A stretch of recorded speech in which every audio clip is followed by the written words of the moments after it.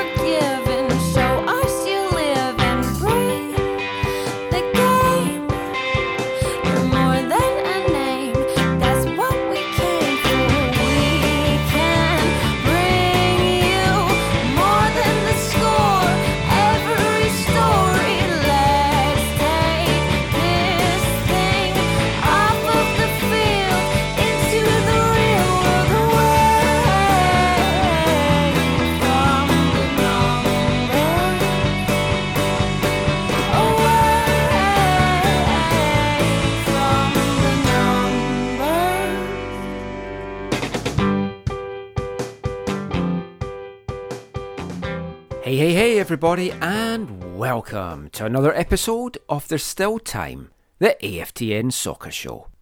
I'm your host Michael McCall, and we've got another packed show for you this week.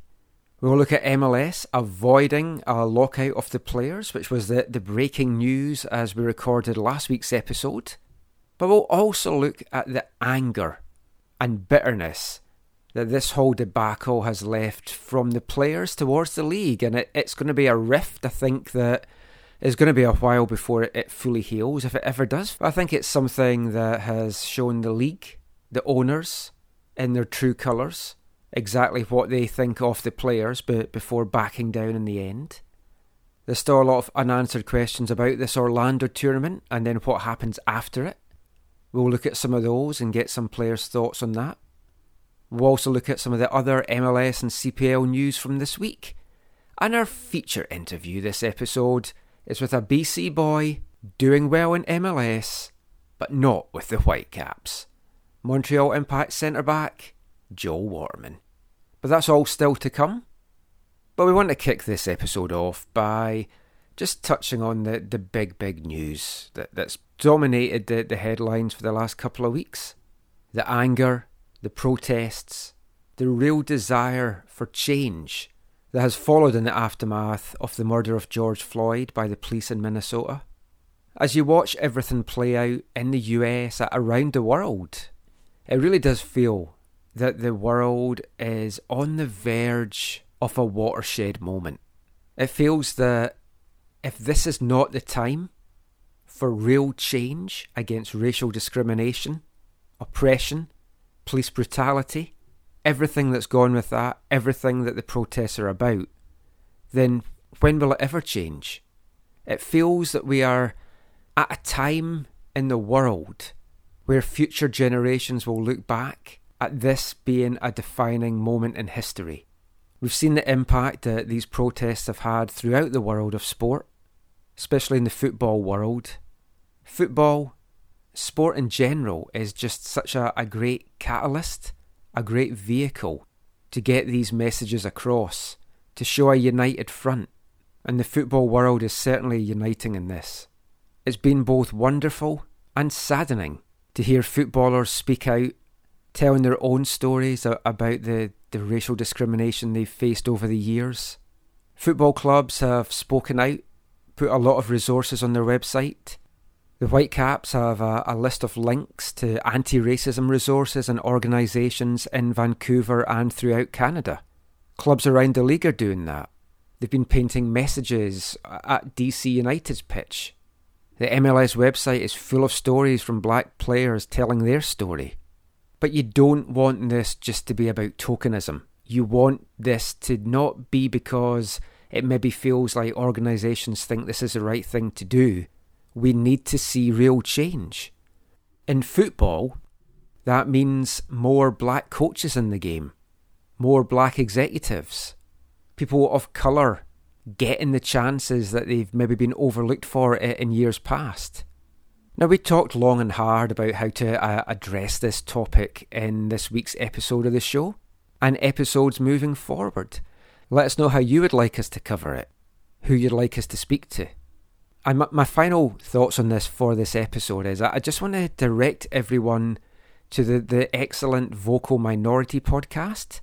You can check it out on vocalminority.ca or at vocalminorityca on Twitter. They turned their episode over this week to chat with Mike Newell at Football Saves on Twitter. And Mike told his story of what he's faced here in Canada, his experiences, and it's not an easy listen. It's a difficult listen at times, and it's a heartbreaking listen at times, but it's a must listen, it's a necessity. So I would just really direct everyone to listen to that and just hear what Mike has to say. And there's no real easy way to transition out of this into the football part of our show. That's what we're going to do for the rest of tonight's show, as we look at the big news of the week in North America, as the MLS does not lock out their players, but has burned a lot of bridges with them, as the Orlando tournament gets set to get underway. Now, the last couple of weeks has seen a lot of wrangling between the players, the MLSPA, the league itself, in just trying to thrash out a return to play. It's what the players want. They want to get back doing their job. They want to get back on the pitch playing.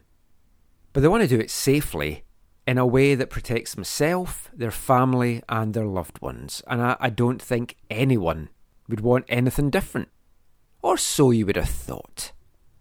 As we recorded last week's show, it looked, to all intents and purposes, that an agreement was imminent between the two sides. The MLSPA tweeted out that players had voted in agreement to the league's demands. They'd sent forward their proposal to the league. It was all expected to get ratified, and then we could start planning for Orlando. But not so fast, because Uncle Don Garber had other ideas. Reports started to trickle out on Sunday night that the league rejected the MLSPA agreement and proposal, putting in their own demands, which consisted of further pay cuts, a force majeure that would tie in attendance to future pandemics or lack of operations, and an ability for the league to cut players' salaries in cases of that.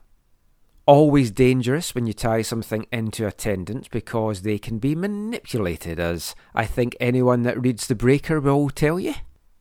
But not only did Garber and the league throw this back into the players' faces, he also put a demand that they had to agree by noon on Tuesday, or the players would be locked out.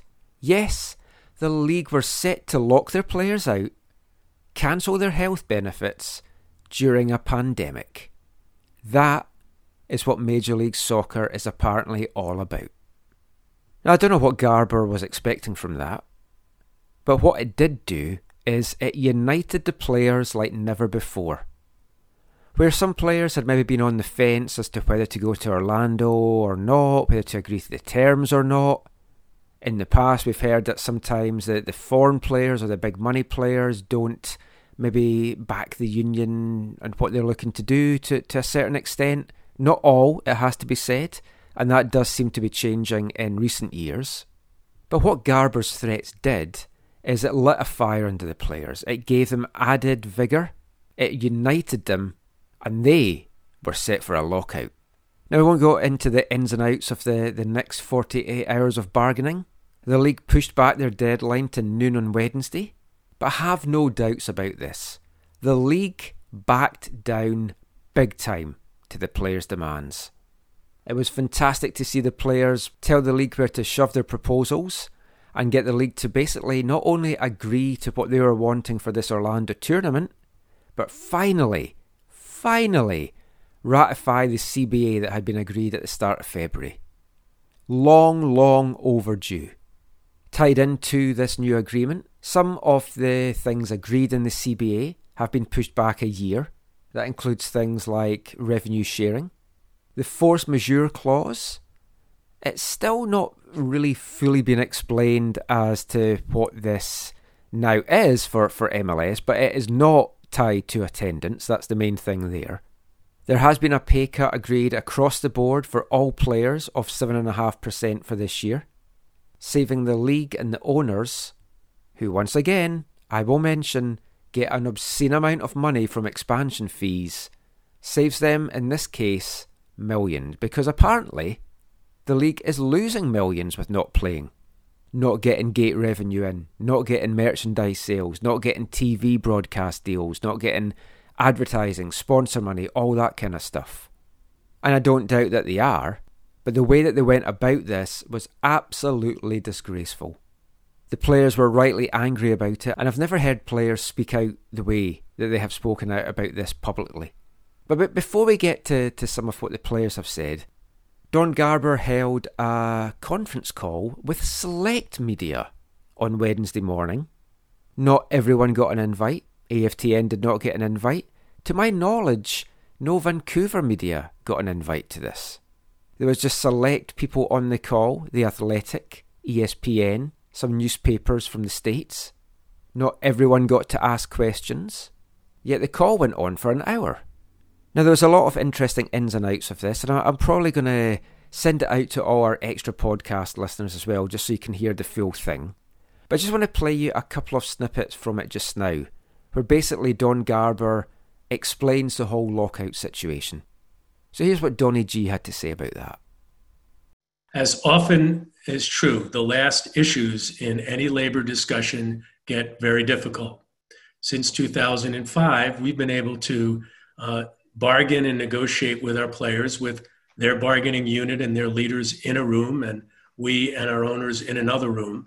That's not something we were able to do today, or in this negotiation, and we certainly did not have the time pressures that we were faced with in order for us to have certainty as to how we would return to play in 2020. So I made the decision over the weekend that if we were not able to finalize an agreement, that I would, on behalf of our ownership, lock the players out. That's the first time in the 25-year history of our league that we ever had to get to that point. It's not something that I did without a lot of thought and without a lot of concern and a lot of understanding as to what impact that would have on our players and on the negotiation. But it was something, as the leader of this league, that I believed was necessary in order for us to get to the point today that we have reached an agreement. Why, other sports leagues are in different situations. NBA, NHL are nearing the end of their seasons, and they needed to see it through. How are you guys different, and why did you decide to do this now as opposed to perhaps waiting until later in the summer or the fall? What would you say was the urgency in doing this tournament right away? Well, it starts as you probably know, Steve. You heard some of these comments before. Major League Soccer will take $1 billion revenue hit due to the pandemic, and that's a function of lost revenue that, regardless of what we're able to do, is going to be nearly impossible to generate at the levels that we need. Our previous business plans and certainly the basis for the negotiation of the CBA were based on what the expected business for Major League Soccer would look like over the next 5 years. And obviously that's changed. We only were able to play 2 games, and with the key word here is the uncertainty as to when we can return, how many games we'll have, what we'll be able to deliver to our media partners and to our national and corporate partners have forced us to come up with a plan that we could ensure at least allows us to get back in front of our fans. Because unlike the other leagues, their fan bases are deeply mature and have been around for generations. Our absence created just obviously a void in their lives and their love and care for our players in our clubs. But clearly our absence from the sports scene was really crucial for us to get back. So it was about ensuring that we knew how many games we could play, ensuring at least that we would have a tournament and be able to deliver that to fans and to our partners and capture some portion of revenue. And then in essence, allow us to be able to plan for what Major League Soccer could even look like in 2021 and beyond. I think it's important to note that the original Disney plan was twice as big as the one that we ultimately have settled on. And as such, the revenue even associated with that has been dramatically reduced, all part of our desire to sort of reach an agreement that we think could have satisfied the needs of our players and its union, but also our needs to get back to work. Keyword is uncertainty, Steve. How much damage do you think has been done to the relationship between the league and the union, given that you threatened a lockout only to arrive at a deal that at least outwardly looks very similar to the one that the union was offering you on Sunday? Well, again, Steve, I know that there's been lots of information that's been distributed and media has had access to, but nobody really has been, well, I shouldn't say nobody, we have not commented on any of that. There are things that went into these 4 or 5 points that are crucial to both parties. And it's not just about any one of them. It's not just about the salary reduction without what the revenue share will be in 23. Clearly, the language and the need to ensure that we were comfortable with the force majeure was crucial. So this is what we kind of call inside baseball to those that are really close to us. But at the end of the day, if we didn't believe that we were sort of arguing for and advocating for things that were really crucial to the future success and viability of the league, I certainly would not have gone down that path. So some words from Don Garber there, just explaining about why he was wanting to lock out the players and how the decision came about to not finally do that.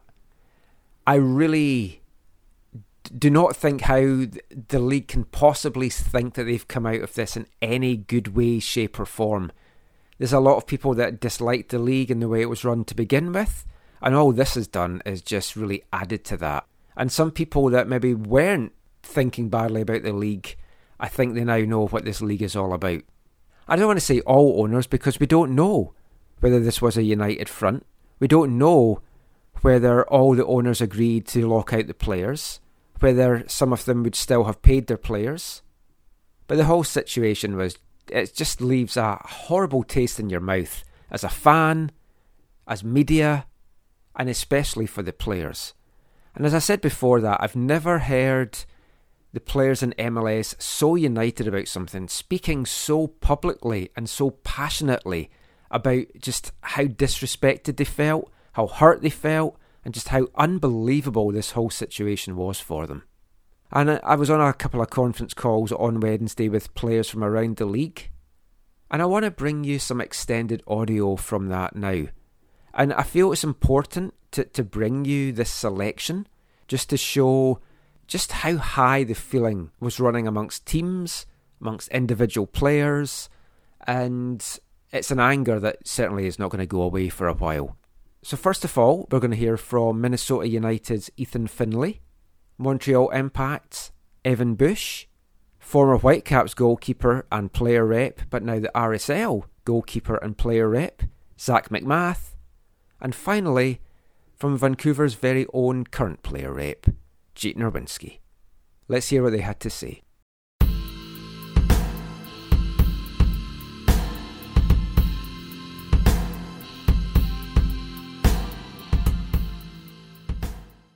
Just what is your reaction to finally get here, and what do you think is the pulse of the players to get to this agreement after what sounded like at least one very spirited group call with the league, and then their threat of not one but 2 lockouts, and how would you describe kind of the relationship right now between owners and players? Yeah, this has been a very difficult time for players, and first and foremost because of the pandemic. We've had to deal with something that we've never had to deal with. We've been pulled away from soccer. Many guys have been sequestered in a way to just be in their own homes and their own apartments.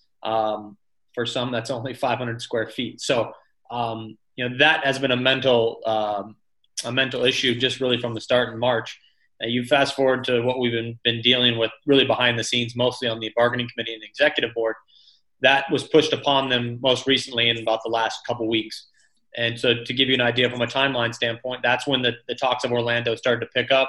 That's when the discussions really along the lines of, what's going to happen with our CBA? How do pay cuts fit into that? Those are the real conversations that we started to have, and we needed to open up our broader player pool. We have 729 players, I want to say, in the player pool. That's a lot of players to try to manage. So, to give you an idea, we only had about 100 guys, a little less than 100 guys who were dealing with this really from mid-March on. But, most recently we've had to try to get everybody up to date on these issues because they were going to have a vote. They were going to be entitled to a vote. And we wanted to make sure they were best educated to make the best decision for themselves and for their families, and hopefully for the player pool going forward. Saying that, this last week has been a quite emotional week. We were dealing with something totally different here in the Twin Cities, obviously, as I touched upon. And then you pile on, on Sunday evening, the threat of a lockout from the league. It was the first time in my tenure that I've ever seen the word lockout come across the table. You'll understand that it's not a word that's very often used when we're at the negotiating table, even when we're discussing CBAs in the past years. It's a very serious thing and something we take very serious. So to get that in written form on Sunday evening was a great disappointment for the player pool. And you talk about the relationship. We came out of that CBA that we agreed upon on February 6th and believed that we really had started a partnership with the league. We believed it had taken a long time, but we thought that we were starting to be treated a little bit fair, if you will. And I think we've taken many steps back from that, just with how things were handled from the league side to the player side. I understand we're not entitled to everything, and we're not in any way going to tell the league what to do. But I think being included in some of the important conversations would have helped this process. So whether that be Orlando and the structure of Orlando, whether that be going from feeling like we were on a good negotiation path to a threat of a lockout if you don't accept our deal. Those are some tactics that I would view as bullying and really just power plays. And, I don't think players take too kindly to that. And I'm also thankful that cooler heads, at least on our side of the table, did prevail. Ethan, good to see you again. Kind of stemming from that, what you just said, would you characterize – nobody wants to take a pay cut under any circumstances. Mm-hmm. Would you characterize the resolution as satisfactory for you guys or just necessary for you guys at this point? Yeah, I think that's a good way to put it. You bring up pay cuts. We had such a division on pay cuts. We had guys who were actually willing to take greater pay cuts, and we had guys who really had no interest. So it was a little bit all over the board. And when I say guys, I'm referring not just to our team. I'm saying league-wide. And so trying to manage that, trying to juggle that. A lot of the talk was it pay cuts or was it Orlando? I would rather not go to Orlando. So you're trying to manage all those things. And I think we were able to do that to the best of our ability. So I would define it as a satisfactory outcome for the most part. But there's absolutely parties who are disappointed in the outcome, whether it be the decision to go through with Orlando at this point, and the decision on some of the CBA negotiations. But I think that's a good thing in a way that we have a group that is aspiring, in my opinion, to better the league, and players are going to be at the forefront of making this league great. The potential this league has is great, but that will only go as far as the players can take it. Just real quickly, I don't know how much you guys pay attention to what's happening in other leagues, specifically Major League Baseball. With them kind of going through their situation and nobody obviously wanting to take a pay cut, and I know nobody probably would like to take a pay cut in your guys' league as well, but how much have you guys been paying attention to that situation, how kind of toxic, maybe too strong of a word to use, that situation is unfolding to hope to kind of prevent that with Major League Soccer? Do not be mistaken. The league backed down on their lockout threat, and that was due to players being united and having solidarity. We were very much prepared to take a vote that I'm quite positive would have failed on their last and final proposal that they had suggested on Sunday evening. And over the next 48 hours, they were in a little bit of a panic mode trying to figure out how to salvage this thing. Look at it. There's no winners in a lockout. We would absolutely be crushed. Players' careers would end, be devastating. We understand that. one thing that I would say is we're not, many of our players are not in the financial situation that MLB players are. So they obviously have more money. They also have more to lose. So we try not to compare ourselves too much, at least from a PA standpoint. Maybe the ownership groups possibly do. I do think it was a big miscalculation on the league's part with the timing, in the middle of a pandemic to really go down that road of a lockout, because we really have, in my opinion, negotiated pretty much in good faith and made great progress. What we were talking about were very important things, which is why at the end of the deal it's very hard to close. But, I think the biggest deliverable that we were able to give is this Orlando tournament. As more details emerge for you guys, you'll understand what the sacrifices that players were willing to make while taking a pay cut on top of that. I think the players are as pleased as could be, given the current circumstances, with how the last couple of weeks have played out in terms of, being able to come to an agreement. At the same time, I think that, Commissioner Garber using the ultimate threat of a lockout, over the weekend was something that left a really strong mark on the player pool. And, I think it kind of, lit a fire under a lot of guys that were otherwise probably neutral on a lot of things. So, from that position, it got a little bit more passionate and emotional than, I think it otherwise would have. But at the end of the day, we came to an agreement that, protects both sides, protects our interests through the rest of this season, while also helping the league with a substantial amount of, revenue loss that they're going to be incurring. But, it's these times are, we never wanted to make it a public display of, things where you're talking about losing money, because the fact of the matter is, in the current economic environment and the current social environment, it would have fallen on deaf ears, and it was nothing that the players wanted to get to. So we were willing to compromise on a number of issues while also protecting a number of issues that were automatically things that had to be part of the CBA. So I don't think that we overreached, and I don't think that we were insensitive to the league in the way that we handled ourselves. So I think that we could be very proud of the way that we handled our side of the negotiation during this time. What was your personal reaction, and then also, I guess, the reaction of the team in general when the league kind of threatened a lockout over the weekend if you guys didn't agree to the current proposal? Yeah, I mean, personally, I kind of knew that was their biggest threat the whole time. Obviously, throughout the pandemic and any CBA negotiation, really their biggest leverage is a lockout.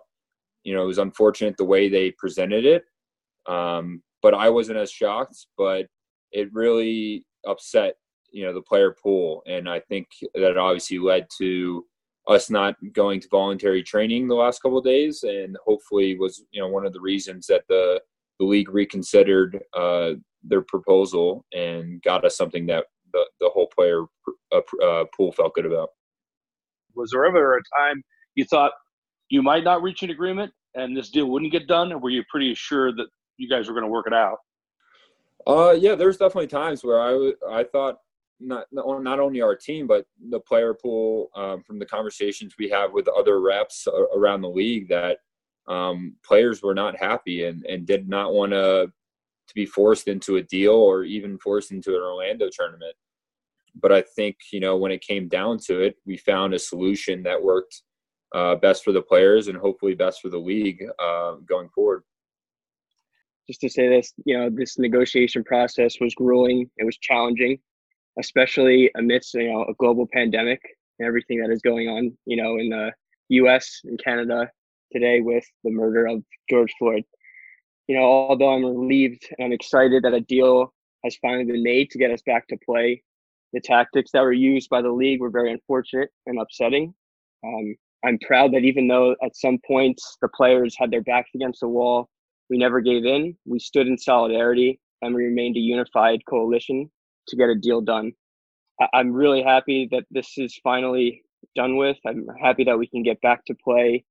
You know, there are more important things in the world that are going on today now. I think that having football back in mainstream, back on TV, getting games in is important because it brings everyone together. It brings people together through all walks of life, you know, different race, different color, different religion. It doesn't matter. We all come together because we love the sport and we fight for each other. So that's my statement. Jake, going through this labor process, obviously it opened up your eyes to the world of professional sports. It's great to have a deal signed, but you mentioned the tactics, and we've been reading a lot about it the last few weeks. What disappointed you the most with the stance that Don Garber and the MLS was taking, and what do you think was the changing point to get this deal done? Yeah, you know, I think a lot of players and a lot of, you know, reps throughout this process have tried to understand both sides and try to, you know that there must be a compromise, you know, willing to make. You know, we gave up a lot of concessions. We gave up a salary, you know, cut. We gave up a year of our CBA. And, you know, going into Sunday, I personally thought that this deal would have been done. We would have, you know, had it signed, and we were all content with what we were signing for. You know, when the league came back with another counter proposal, you know, in the last hour of, you know, negotiating with a new stipulation and a threat of a lockout, it upset a lot of guys. And I think that was the turning point in this whole process, that, you know, a lot of neutral guys began to sway towards, you know, we need to fight for what we think is right and what we think we deserve. So what we did was we stood together. You know, as you guys know, we didn't go to training, and that's, you know, a tough thing to do, but it was the tough things that kind of made this possible for the league to ultimately, you know, fold and give us what we originally agreed on.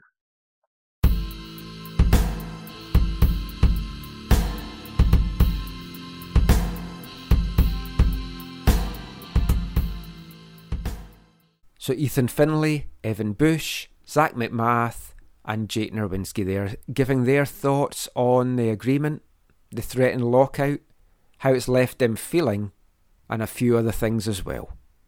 Now, I just picked audio there from 4 players, a couple of which I was on the call for, but this was repeated at every team, by every player that basically spoke to the media. There was a lot of comments about, well, you learn a lot about who you're dealing with in a situation like this, how disrespected they all felt, how angry they felt, and how, despite this being a CBA that's agreed for 5 years, the animosity, I think, between the players and the league is going to be felt deep for a long, long time. And if things blow up again, if the coronavirus blows up again in a second or third wave, it's not going to be easy negotiations between the two parties, I can tell you that.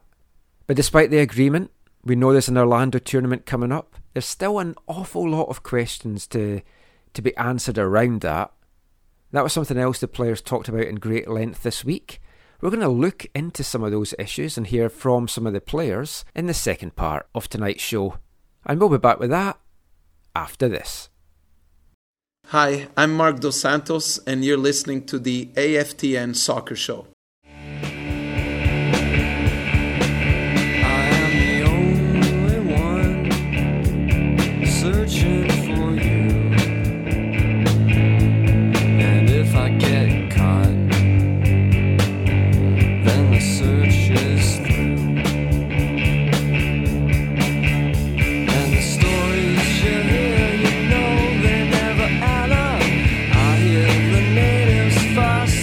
The data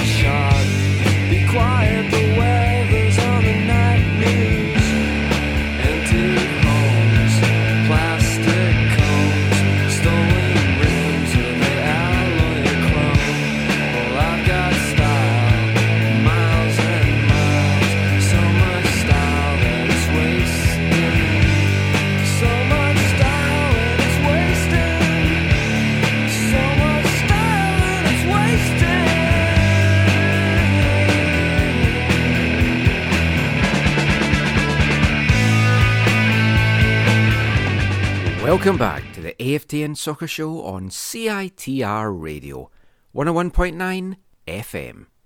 That was the first song of our new Artist of the Month for June, American band Pavement, with a song from their 1992 Watery Domestic EP, Frontwards. You can also find that song on the extended version of their Slanted and Enchanted CD as well.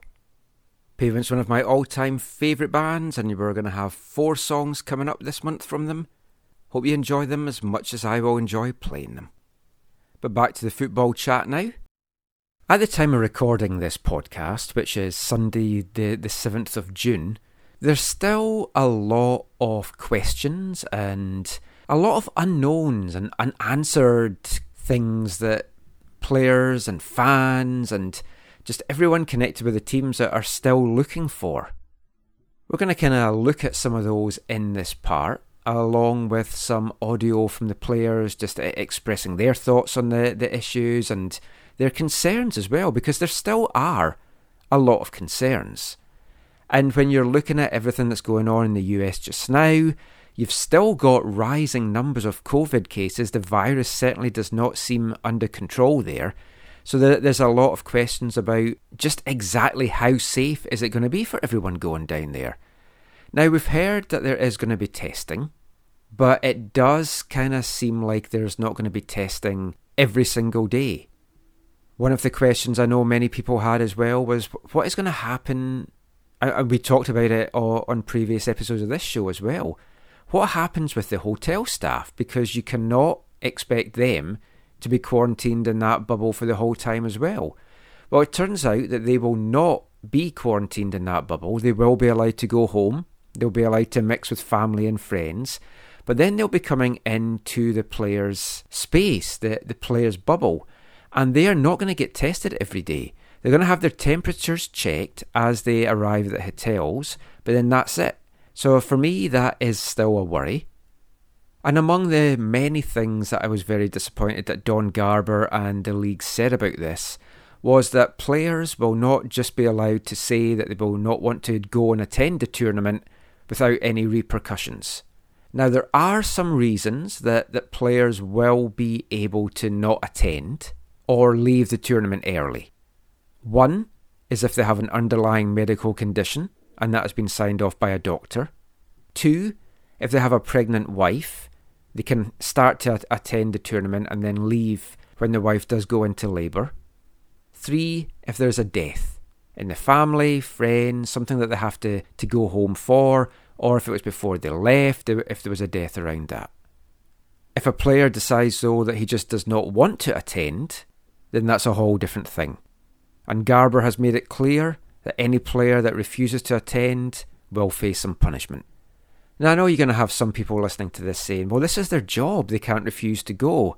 This is a whole different scenario as far as I'm concerned, and if a player has genuine concerns or just does not want to go, I feel that's fair. I just don't think you can question that with everything that is happening.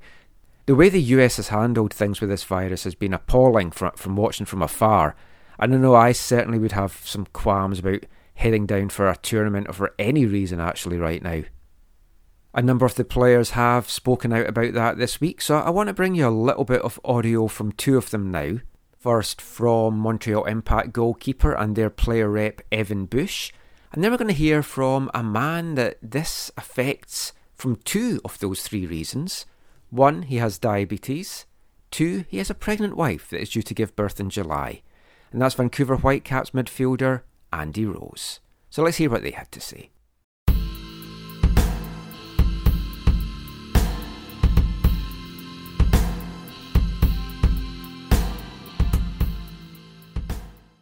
Maybe give us your thoughts on leaving your family and going down to Orlando and centralizing there. What kind of a challenge was that aspect of this for the Players Union to get over?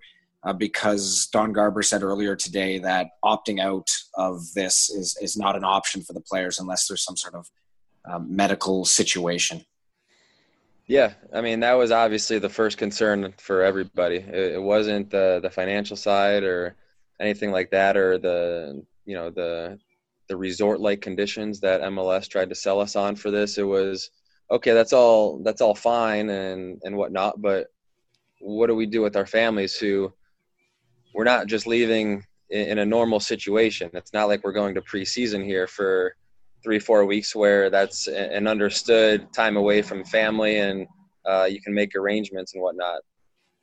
We're leaving our families in the middle of a global pandemic, and for some markets it's worse than others. And as you guys all know, this our particular market is still struggling a bit more than other markets in that sense. So for our team, we have a lot of guys that have families. We have guys that have pregnant wives. Other guys have, issues in terms of, just the way that they perceive the virus and what they're putting themselves into. So there was a lot of fear and trepidation in terms of going down there and putting ourselves into, uncertain circumstances, and even more so for the families that we'll be leaving behind in that time. So, Don was 100% accurate, and he communicated that to us, that if there are people with, wives that will be giving birth, they can leave. If there's people with family members that pass away during that time, they can leave with no punishment. If there's people with underlying health conditions and it's written off by doctors, then they'll be excused from the tournament. What's still to be seen is if a guy just doesn't want to go, what the punishment will be. And I'm sure that there's going to be guys, throughout the league that still are opposed to it. Like you've seen in, I think the English Premier League is the most noticeable example of that, with Troy Deeney and N'Golo Kante both opting out of training sessions because of their fears. And that's 100% understandable. I have a family, a wife and 3 children who, I do all the grocery shopping during this time. I go to the stores for them. So now to have the next conversation with our individual clubs in terms of what kind of services can the individual clubs offer during this time that we're away, to kind of bridge that gap and ease the tension for the families that are left behind. Not only for the families, but for the players in Florida, so they can focus on doing their jobs. And that's a big part of it. Like I said at the start, it's a much bigger part of it than the economics are, even for many of the guys.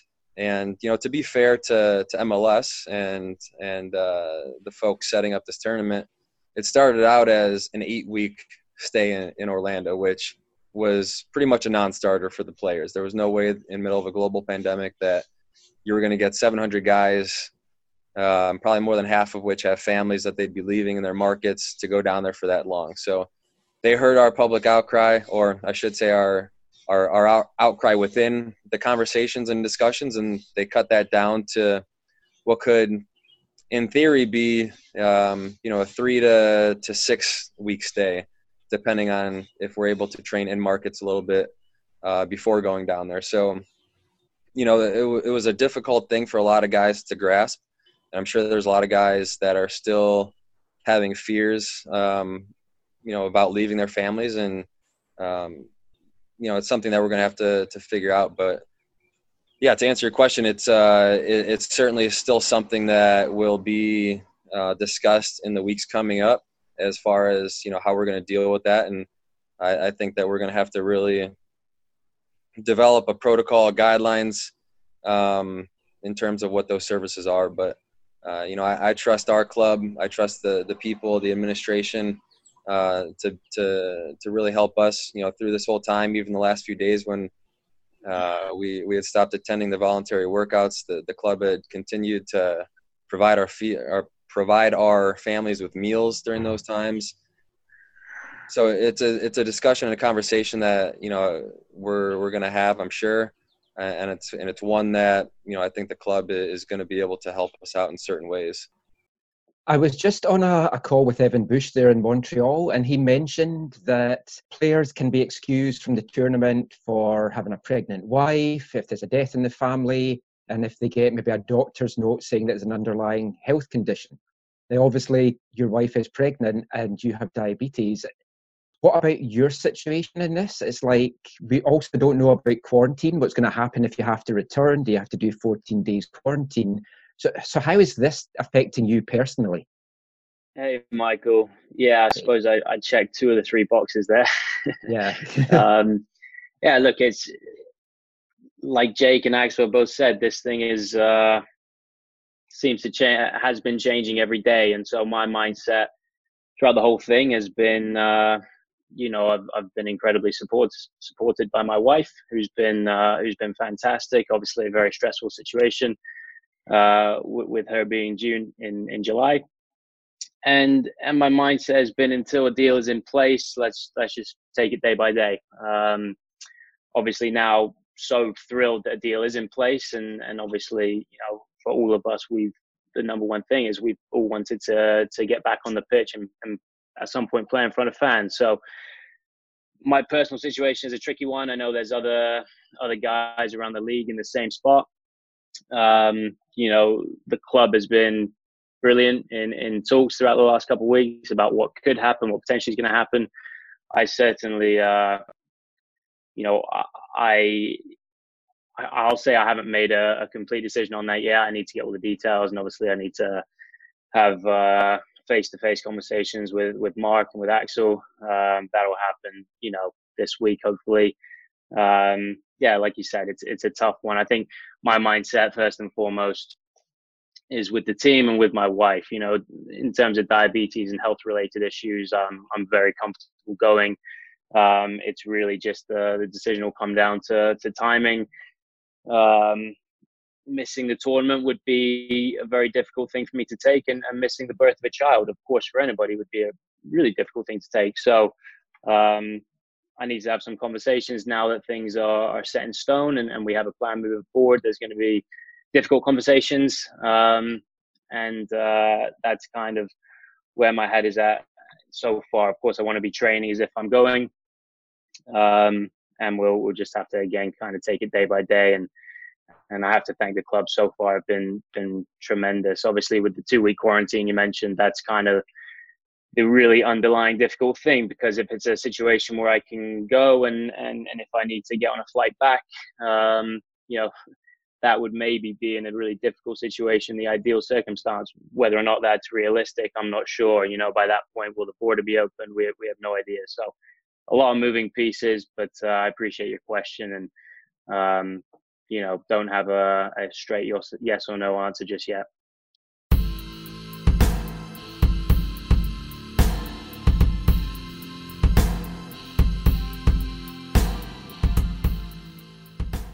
So Montreal's Evan Bush and the Whitecaps' Andy Rose there, sharing some insight and thoughts on the issues of players attending, being able to leave, what factors it is that means that they don't have to attend.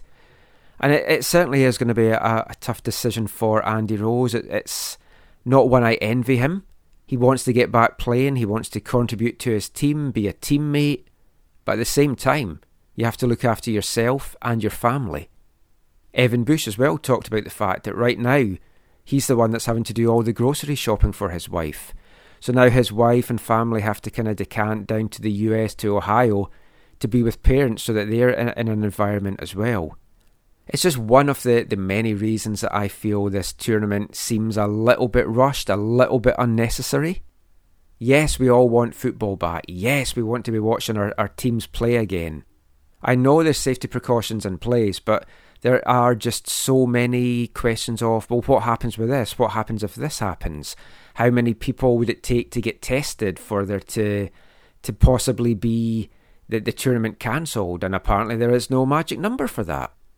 You're also looking at cross-border travel. The US-Canadian border is closed until June 21st. Sportsmen and women have an exemption for that. They are able to travel down to the US, so the teams from Vancouver, from Montreal, from Toronto, they can go down and play this tournament in Orlando. But one of the other questions then is, what happens when the players return? Because right now, everyone that's returning from the US to Canada has to have a 14-day quarantine period. No exceptions. Sports people are not exempt from that. So you're going to have Whitecaps players getting back into Vancouver having had all this freedom in the province from us doing so well at controlling the virus, being able to go out and about and do stuff, then having to self-quarantine for 14 days. Now, yes, that might change by the time this tournament finishes. We know that teams are likely to be away from between 4 to 6 weeks maximum. If the Whitecaps or Montreal or TFC go deep into the tournament, that could mean that they don't return back to Canada until end of July, start of August. What restrictions will be in place then? We don't know. It could be 7-day quarantine. It might be no quarantine whatsoever. I'd be very surprised if that was the case though. So for me, that's a genuine question to ask the league. Why are you expecting these players to then have to go back and they're going to have to quarantine for 2 weeks? So that was a question I put to both Evan Bush and to Whitecaps Jake Nerwinski. Let's hear what they had to say on that. I just wanted to ask about the cross-border travel. Now, obviously, Canadian players have been cleared to go down to the US. Do you know what the situation is going to be like when you return to Canada? Are you going to have to quarantine for 14 days, 7 days? Yeah, great question. And a question that honestly is one that not only our team is interested in, but during the time that we'll be in Orlando, my wife and family will more than likely travel to Ohio to be with my family down there and my in-laws down there. So I have the same question, and a lot of it is dependent upon what happens with the border restrictions. And I'm obviously not a border patrolman. I'm not someone involved in the government, but I would assume by July or August that the border restrictions will be kind of lessened or eased up a little bit, and the quarantine may or may not be in effect. But if we were to travel back today, then the quarantine would be in effect. And we've had a couple guys on our team.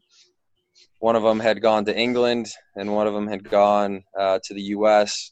during the lockout period, not the lockout, but the lockdown period, where we were not training at all, and they were subject to the 14-day quarantine when they came back. So if nothing changes, then yeah, we'd be subject to the 14-day quarantine. But from my understanding, there would be a little bit of a gap after the Orlando tournament anyway, in terms of what MLS wants to try to do with the remainder of the season. So it may or may not affect training and games anyway, but it's certainly something that we'll have to keep an eye on. Just kind of to follow that up then with Jake, obviously there is a lot of confusion as to, well, not confusion, but no one really knows what's going to happen at the end of this tournament with you guys coming back into Canada. Right now, it looks like you would have to quarantine for 14 days. That's going to be tough. Are you just going to have to take that in the flow and just see what happens, see if there's any relaxation by the time the tournament finishes? Yeah, I listen to the news like you do probably every single day. It's always changing. Right now, that's what the rule is. It's in place. I have a fiance here that is, going to be here alone for that long. And it would be unfortunate to be in the same city and have to quarantine away from her for another 2 weeks. But if that's the case, that's what it is. We're finally back to playing. I've wanted, to get back to playing for a long time. And I think this is just part now of the job that we both, my fiance and I both accept. And that's really it. It's upsetting, but it's something that has to be done. So Evan Bush and Jake Nerwinski there. And it is a very valid question.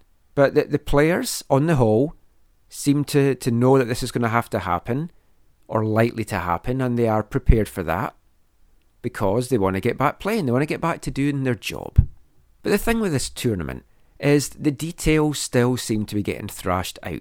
We've had word that it's going to be 3 group games. The top 2 from each group will then advance to the knockout round. Teams that don't advance will then be able to go back to their home markets. All points won in those group games will count towards the regular season standings. And the plan seems to be that after this tournament there'll be a little bit of a gap. And then MLS are looking to have altogether a 21-game season. So you've had the 2 games that teams have played so far before the shutdown. These 3 group games from down in Orlando. And then there's going to be 16 further games over the rest of the year. The hope is to have teams playing in their home cities, 8 home games, 8 away games, Again, that could cause issues for the Canadian teams if every time they come back from the US they have to go into quarantine. I mean, that in itself is clearly unworkable and unfeasible.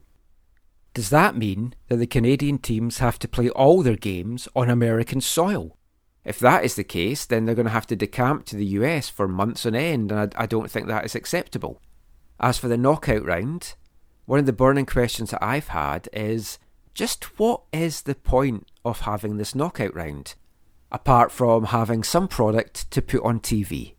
The murmurs that have come out this week seem to indicate that the plan is that whoever wins this tournament overall will secure a berth in the next CONCACAF Champions League, but that will only apply to American teams. It's a replacement for them for the US Open Cup winner. So say TFC, Montreal, the Whitecaps win this tournament. What benefit do they get from this? It's a question I want to know. Not been able to get any answers to that so far. Maybe things will be made a little bit clearer. Maybe the teams that are in the knockout round will get some kind of weighting towards the playoffs at the end of the season. I asked Jake Nerwinski if this was something that had maybe cropped up during the players' talks, and here's what he had to say on that. We've heard that the Orlando tournament, the 3 group games will count towards the regular season. So what I'm not really understanding about the tournament is, what then is the point of the knockout stage? What do clubs get out of that? Have you been told that it might get you waiting towards a playoff place, or like why have the knockout round? Yeah, that's a great question. As of right now, we still don't have all the, full details ironed out. I don't have an answer for you at the moment. I just know that I think it is important that if we are playing games in Orlando, that these 3 group stage games do count towards the season. I think, it is a good idea to do that because it's important to kind of make up for lost time in a way. And it kind of gets us rolling into the fall. But as for, the knockout stage right now, I don't have the full details for you. We're still, figuring that out. Yeah. Okay. So as you heard from Jake there, no, there isn't really any words yet as to why this knockout round even has to take place or what the benefits of that are to the Canadian teams. It seems to be a fast-moving situation. Things might come out in the coming week to explain this a little bit more, but it's a question I'm going to keep asking whenever we get the chance and jump on different conference calls, so we'll see what comes out of that. The only thing we know is that this tournament is definitely going ahead. An unknown Dallas player has tested positive for the coronavirus this week. He seems to be only the second player revealed by the MLS teams after Kasper Przybylko from Philadelphia Union very early on in this. I'd be amazed if there hasn't been more, but I guess they've either kept it under wraps or these players have just miraculously avoided getting any virus so far. Who knows what the next week will bring with regards to this tournament? But whatever it does, we'll talk about that in next week's show. But that's it for this part. We're going to be joined in the next part by Zach, just to have a little chat about the latest happenings in MLS and get his thoughts on it all. And we'll be back with that after this. Hi, I'm Lucas Cavallini. You're listening to the AFT Soccer Show.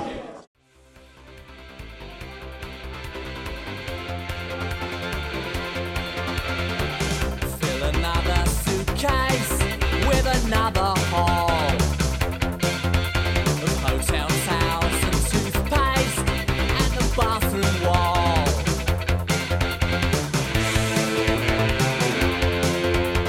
Wipe the lipstick hearts and flowers from the glass and crow.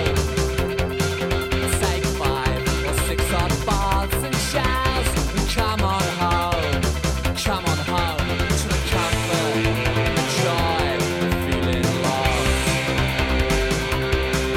With the only living boy in you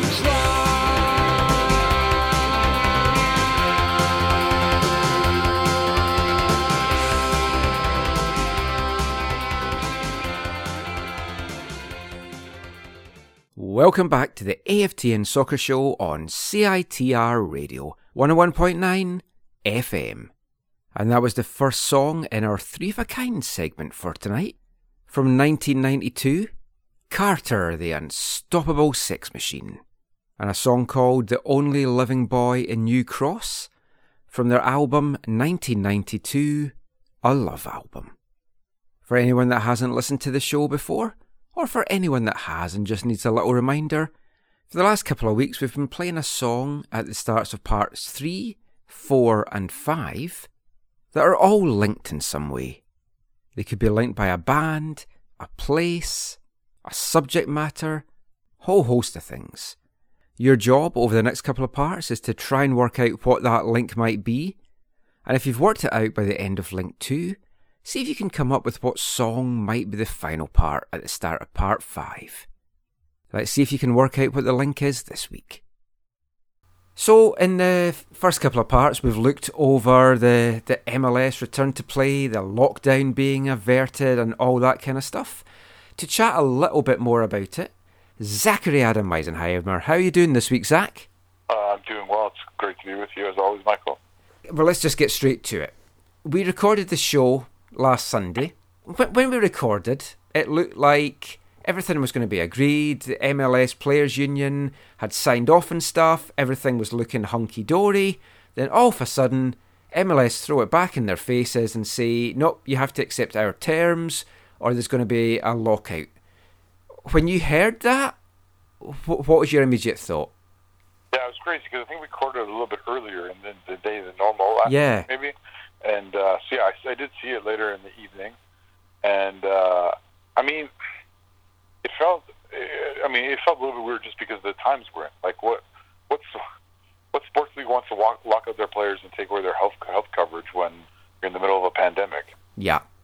Like, so it just felt like, and maybe I'm misunderstanding some of the details of it all, but it just felt like totally not the right approach to take. It felt like a terrible PR from a PR perspective. It just seemed like wrong in so many ways. Wrong, but also not surprising. In some ways. I mean, it still was surprising because there is a pandemic on, and it looked like the deal was done. It was disappointing, and we've heard from a lot of players in this episode, and there's been so much stuff written. I read some stuff from Jeff Carlisle today where players are saying that this has damaged the relationship between the players and the league. One senior player said irreparably. Chris Wondolowski said he's glad he's retiring at the end of this year because he does not want to be part of the negotiations in 5 years' time because it just looks bad. And another player who didn't want to be named says that the animosity between the two parties is even worse than it was back in 2015. Wow. So it's like it feels things have gone back to square one after we had praised the work between the two parties and get the new CBA drawn up to begin with. But there's the new force majeure clause as well, and it was going to be tied into attendance, that if I think it was 5 teams in the league, if they suffered 25% attendance falls, then they could invoke force majeure. Now, we've seen attendances drop around the league for a number of reasons. Just look at the Whitecaps. Attendances dropped last year for off-the-field measures. Yeah. So you could have something like that invoked, whereas now it can still be invoked by either side, but it's not tied to attendance. So at least there's that. But that is still a worry because you don't know what's going to happen with this pandemic going forward.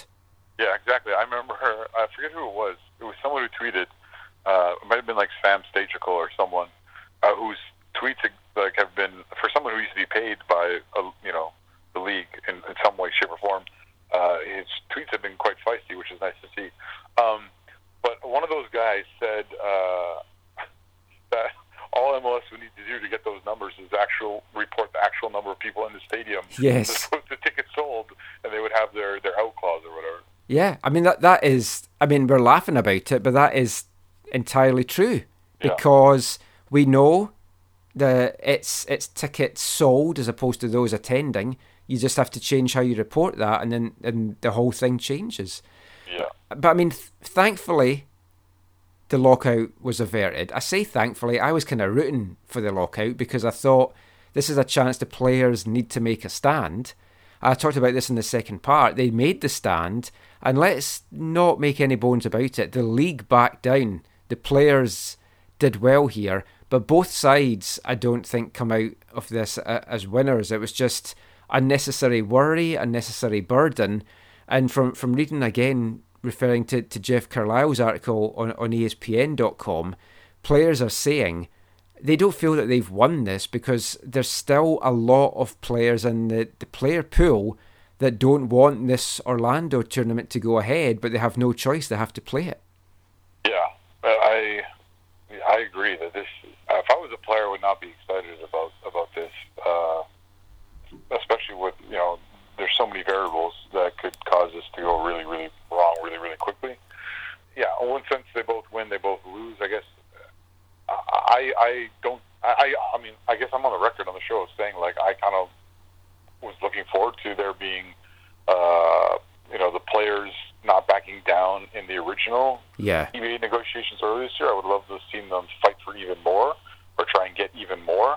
And so I honestly thought that there could have or was going to be some kind of disruption or some kind of bigger ordeal around that, similar to last time, but even similar to 2015, but even more significant, or maybe causing a week or two to be missed of the season. But yeah, I mean, I still can't believe the owners.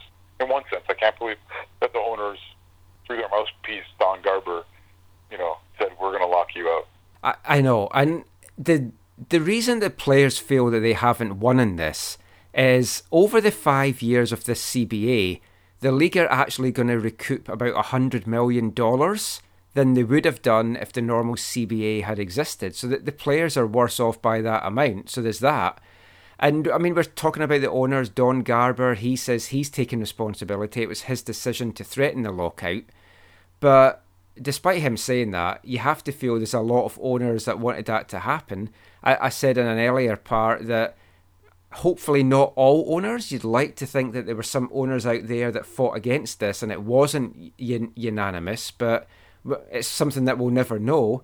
Thankfully, it was averted, but players have made this comment, and I feel the same. It kind of shows, really, what the league is like. It shows their true colours, and I think it was Daniel Lovitz that said it just shows the true nature of who you're negotiating at a time like this. Oh, undoubtedly. Like, I think, yeah, it's both those things. It's Garber taking the hit because it's easier for him to take the hit than for the owners to look bad, and that's partly like his job description. And secondly, I think it shows his and the league's true colors. This is that they're willing to do and say such foolish things at a time like this, because all they care about is making as much as they can. Like, it's all comes just down solely just to money. Yeah, I mean, I don't even think they're going to make that much. But I mean, I was saying earlier that one thing we know is the Orlando tournament is going ahead. Now, since I recorded that this afternoon, there was an interesting tweet that was sent to me that I tweeted out tonight. It's from a guy called Charles Fishman, at @CFishman on Twitter. And he gave a snapshot of the coronavirus in a couple of US states. And in Florida, where 26 teams are now heading, the last 4 days has seen the most new cases in any 4-day period since the pandemic began. Now, this was a state that felt they had things under control and they opened things up earlier than a lot of other places in the US. And now they're kind of reaping the downside of that, and they're having numbers through the roof. They're having really high numbers. We're about to send 26 teams and officials and referees and everything into there. And as I mentioned earlier, you're going to be having hotel staff that are going to be coming and going, not tested every day, just having the temperatures tested. They could be asymptomatic. And I mean, it's very, very concerning. It's scary. If I was a player reading that, I'd be like, why are we going into this hotspot? And it would take a lot to reassure me. Maybe that's just me overreacting. But, I mean, I've had a couple of people tonight since I tweeted that out saying they could see this, if this gets worse, that the Orlando tournament doesn't even go ahead. Yeah. This self-induced second wave in some of these places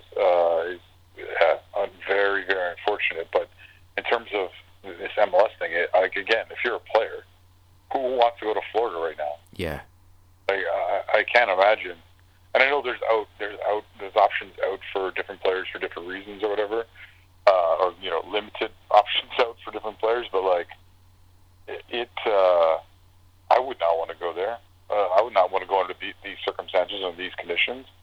It would be different. It might be different if it was a true quarantine in terms of like, hey, the resort staff or whatever are going to be. If it was a complete bubble, that might be different. But the way it is now, I would not want to take this risk, especially if I was in a family with someone who's high risk, or I had any desire to not get the virus, or to see my family, relatively quickly when I got home.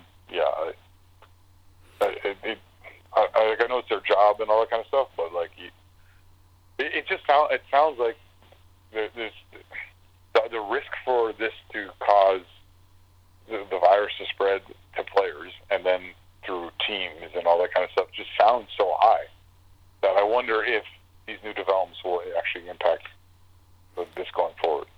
Yeah, I mean, I guess we're not going to know for the next week, 2 weeks, and see how it happens. It might just be a temporary spike. It seems unlikely, but I mean, you never know. Players were back from this coming week. They're going to be back to full contact training as well, which, I mean, here in Vancouver, we're doing really well. You don't want to be blasé or complacent about it, but obviously that's not maybe as big a risk here as it is in some of the other places. But I mean, that's the start of everything getting geared up for this tournament. And I talked about it in the last part, and I don't want to sound like a broken record harping on about it, but the tournament, the 3 group games that count towards the regular season, I understand that, it makes sense. I still cannot get my head around why they're having this tournament. They've now, word has come out that whoever wins this tournament will get a Champions League berth, but that's only going to apply to the American teams. I just don't see what this knockout round offers the Canadian teams, and there might be stuff still to come out because things still aren't finalised, but they have to offer these teams something, or these games are a risk for these players for no real reward. I think the napkin just got wet, and so we don't know what it said on the bottom. So they have to rewrite that on a new napkin at some point in terms of what the knockout stage is actually going to mean. But this all seems kind of farcical that they're having a quote unquote tournament without for no reason, right? Like it makes sense to come together and play league matches and whatever. Especially I've heard some people talk about this. Especially if they were going to do like, hey, we're coming to this place, you're going to play a number of league matches, and so like because if they're going to do more games after this, right? So that's again not been confirmed, but it looks like MLS, the talks. I think it was Evan Bush. Yeah, it was Evan Bush that mentioned this on the conference call. That they're wanting a 21-game season. So you've got the 2 already, the 3 group games, and then 8 home, 8 away.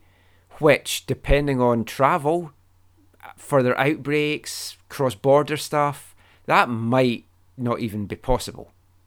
Right.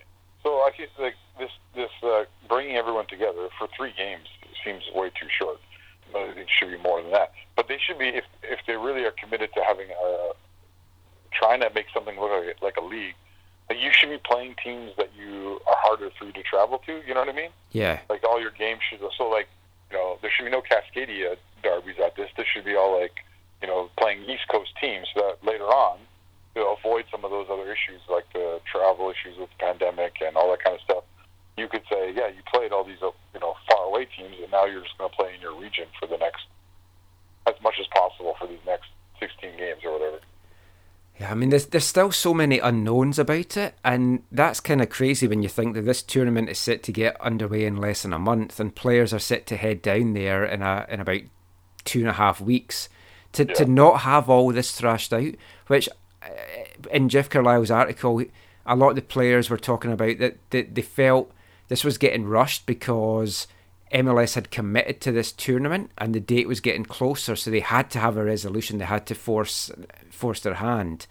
And it's like, I don't know why we're rushing into this. And the peak of the summer as well, when it's going to be so hot there. And we've talked about the stupid kickoff times now because of that. Right. You're also, the NBA's confirmed that they're going there as well, so you're just adding another group of players. And I'm sure they'll be kept apart. And it's a big, big complex, as I've talked about before. But you're just bringing all these people to a state that seems to currently be undergoing a bit of a mess. Yeah, in a number of senses, this all seems kind of crazy.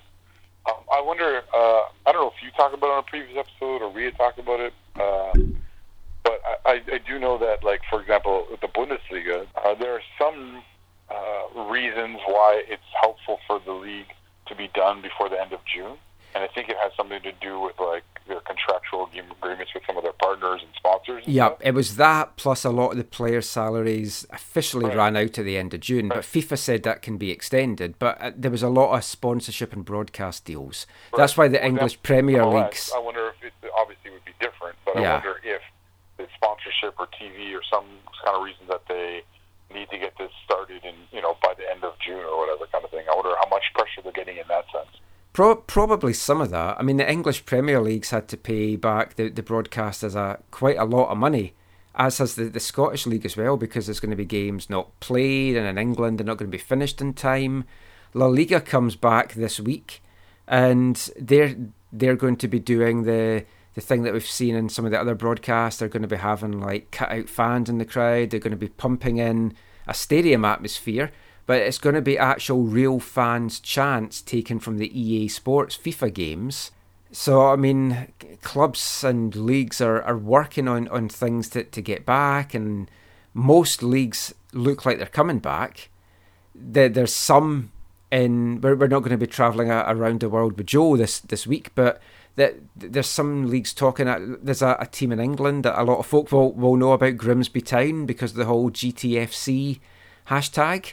They've had 12 players agree to not take a wage for 12 months because they don't think they'll be playing football again in front of fans for 12 months. And they've said if they don't play in front of fans, then they can't survive, so there'd be no point playing. So you've got things at different ends of the spectrum where some are rushing back, some are not. You've got the rich folk that want to be back and the poor clubs are suffering. I don't know. I mean, I don't want to be too down and pessimistic about stuff, but it just feels that this story from an MLS point of view could have a few twists and turns yet before we actually see a ball kicked. Yeah. One other thing to mention from MLS this week is that Alexander Katai, who was a player that I was saying when he was a free agent, the Whitecaps could maybe have made a play for at the end of last year.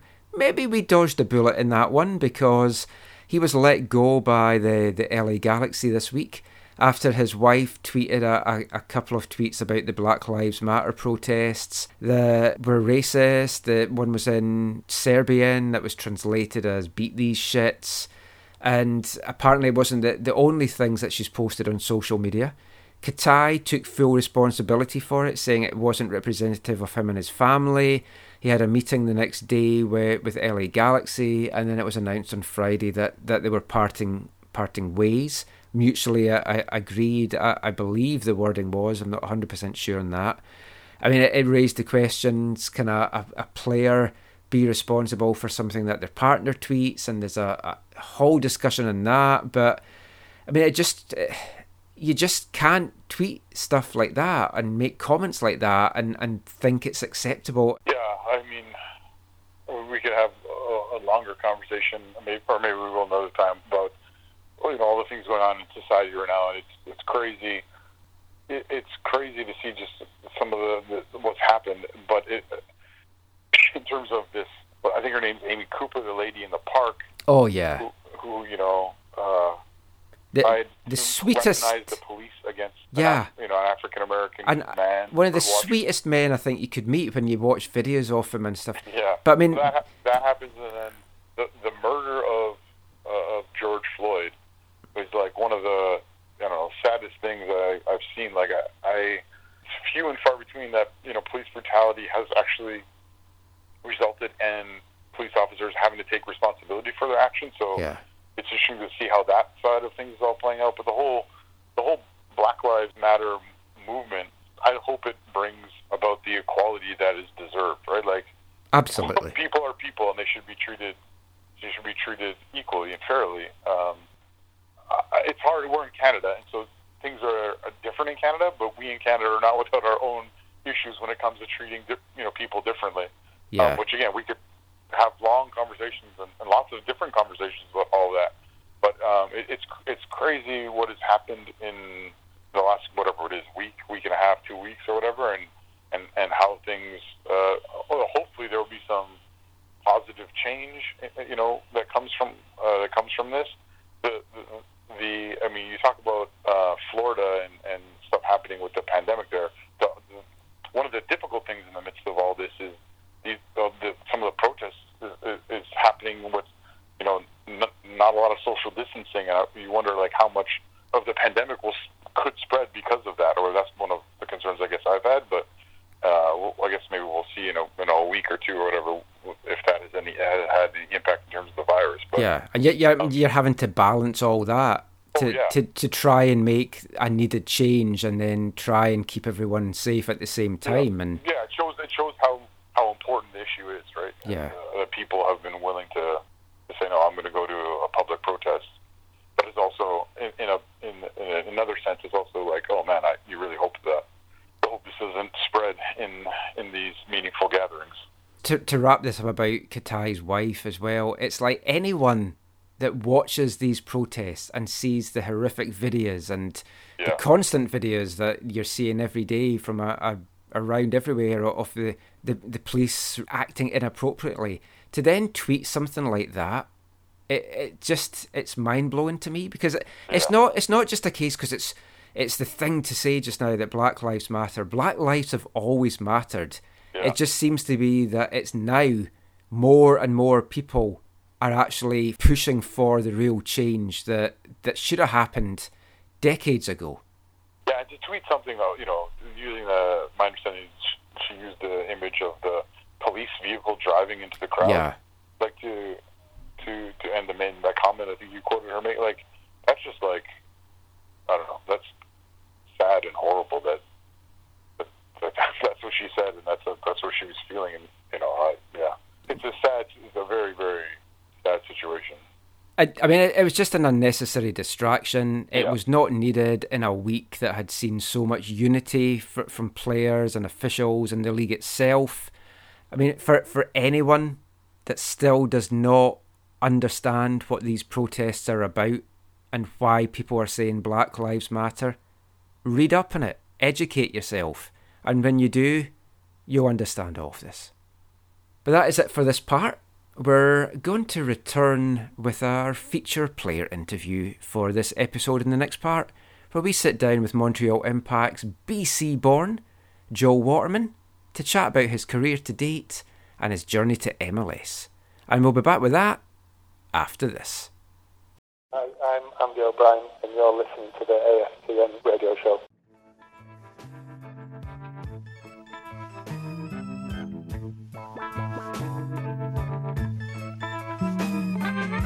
Sometimes London don't seem that appealing. Maybe your lover is living in Deptford.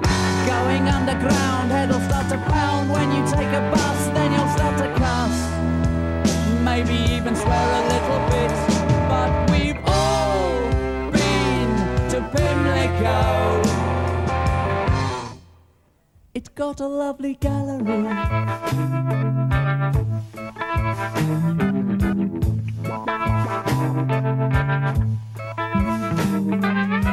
Christopher Robin said, buy me a pie, sir.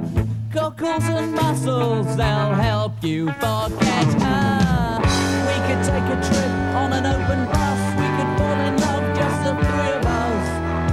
I wouldn't call the cops, because we've all been to Pimlico. It's the kind of place lovers like to go. You better take your passport. Welcome back to the AFTN Soccer Show on CITR Radio, 101.9 FM. Bringing us into this part was a song there from 1997 by an English band, Dave Devant and his spirit wife, and that was Pimlico, from their This Is For Real album. And that song was the second of tonight's Three of a Kind. Kicking off part 3, we had Carter the Unstoppable Sex Machine with The Only Living Boy in New Cross, Dave Devant and his spirit wife there with Pimlico. Have you worked out what the link is yet? If you have, what could the third song possibly be? If you haven't, let's see if you can when you hear the song that kicks off Part 5. Now, this past weekend, BC Place should have been playing host to a Canadian derby. Montreal Impact were meant to be heading west to take on the Whitecaps in MLS action. It would have been the first time that head coach Thierry Henry had actually set foot on the BC Place turf. And for one Montreal player in particular, BC boy Joel Waterman, it would have been a fantastic homecoming. Waterman made history in January, becoming the first Canadian Premier League player to be sold to an MLS team.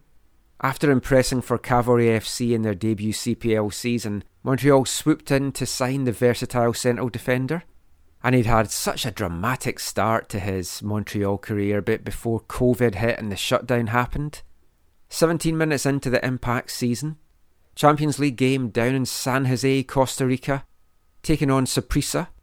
An injury saw Joel Waterman called into action just 17 minutes in, making his debut for Montreal, impressing and consolidating his place as a starter. He started and played the full 90 minutes in Montreal's 2 MLS matches so far that they've played this season, grabbing an assist in the first one in the 2-1 win over New England Revolution.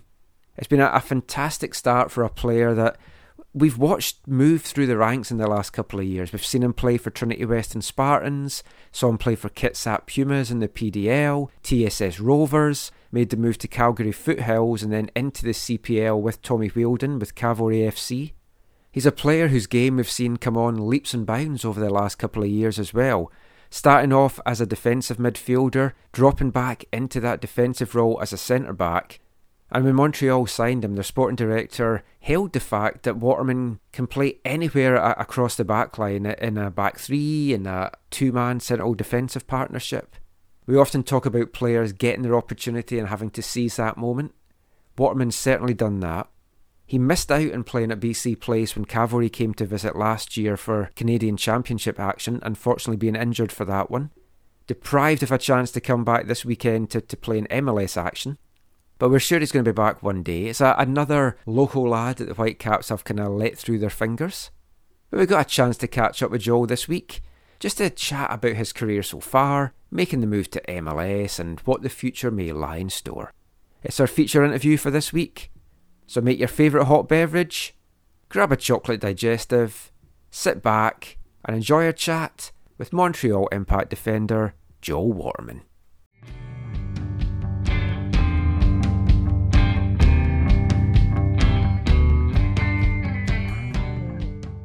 So I guess first thing to ask you, Joel, is obviously Quebec's been really badly hit with the coronavirus and everything just now. How has the lockdown been for you? I know it's been difficult not being able to get to training and probably, I guess, being far away from your family here in BC. Just talk us through what it's been like for you personally.